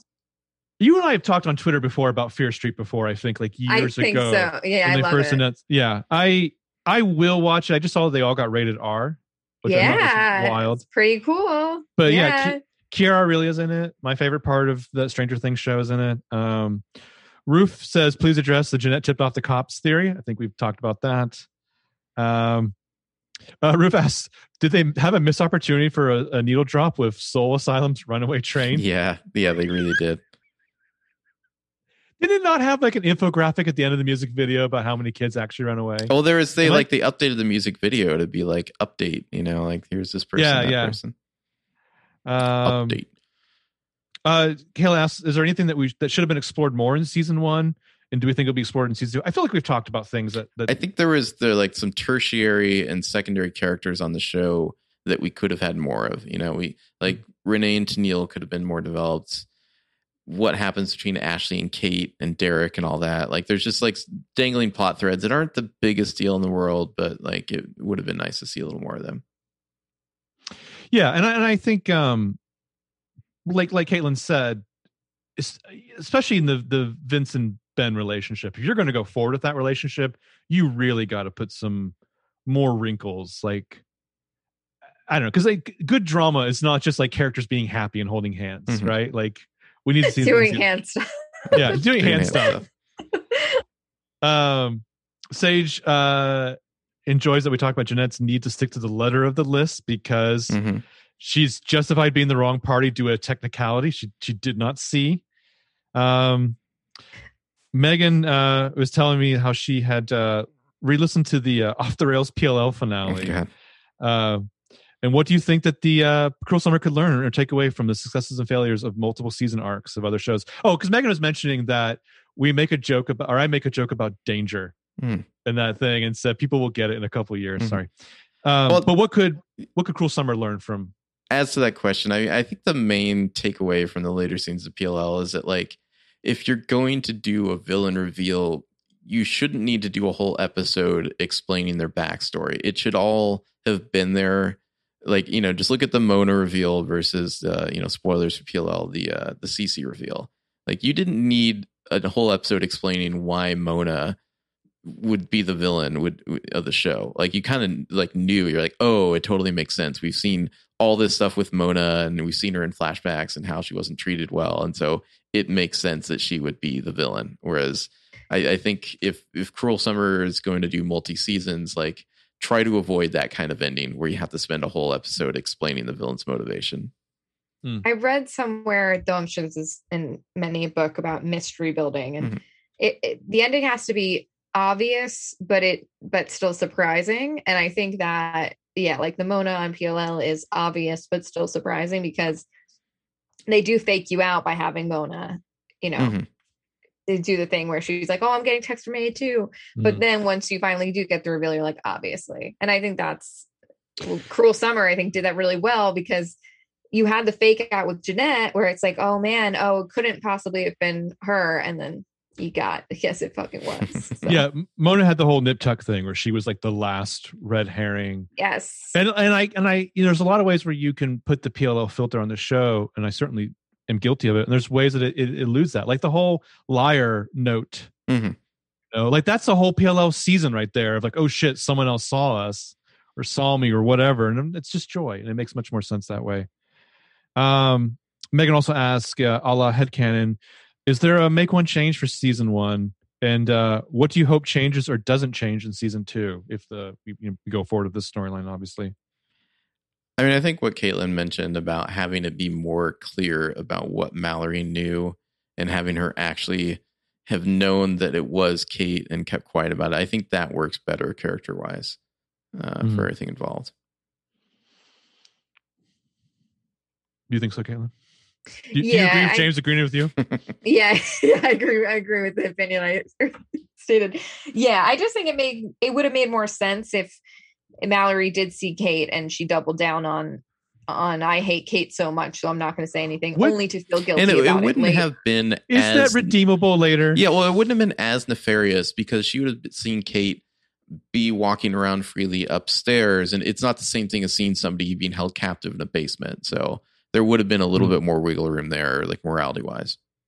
Yeah, I agree. It wouldn't have been 100% excusable that she didn't say anything, considering that Joy and Rod are still in pain, not knowing where their daughter is. But it would have been clearer. Yeah, clearer for sure. Yeah. So Jessica asks, do we think season 2 will continue with these characters and this story, or will it follow the center path? It doesn't seem to be a Bill Pullman character to pull through. If so, who do you think it will be? I mean, to me, this show is like so a Patricia Highsmith teen novel. It's Jeanette. Like she's the easiest character to spin off into new adventures, right?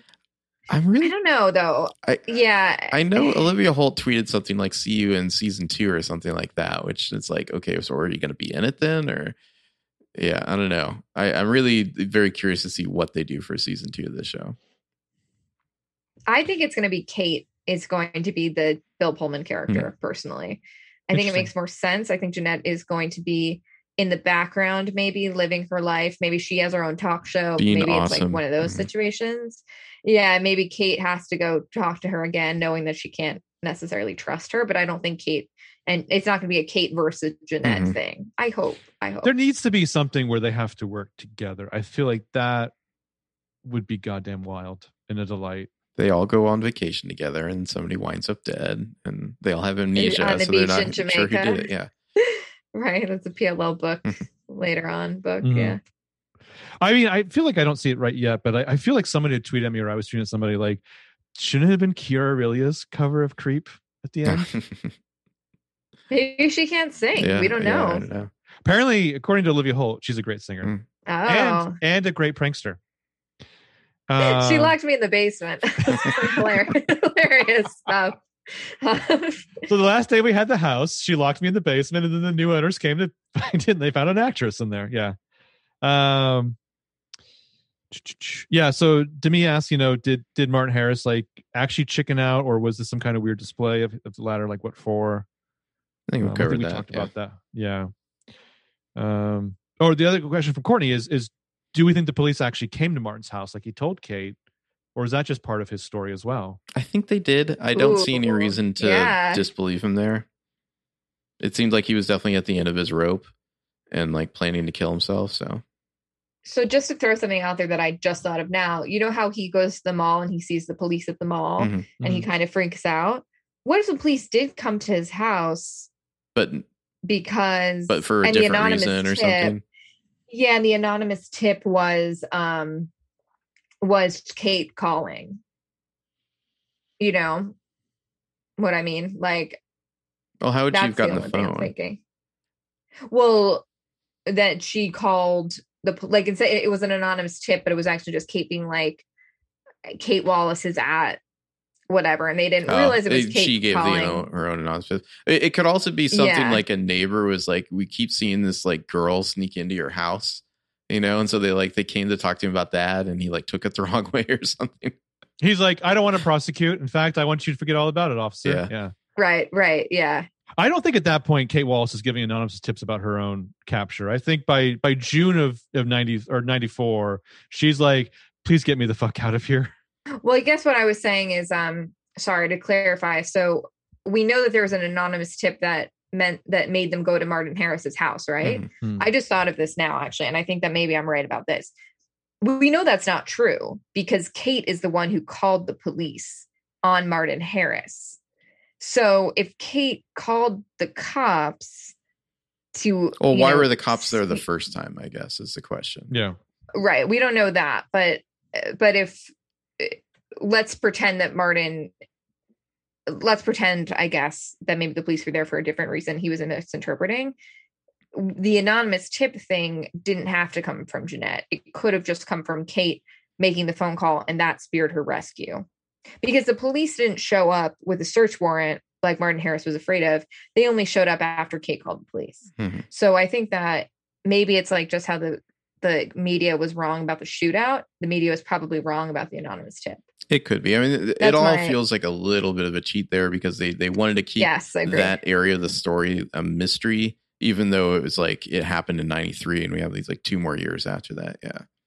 Yeah, I agree. I think it was a little bit of a cheat, but I think if you were to ask someone to explain it, and maybe the showrunner did in a different interview, but I wouldn't be surprised if that was the intention.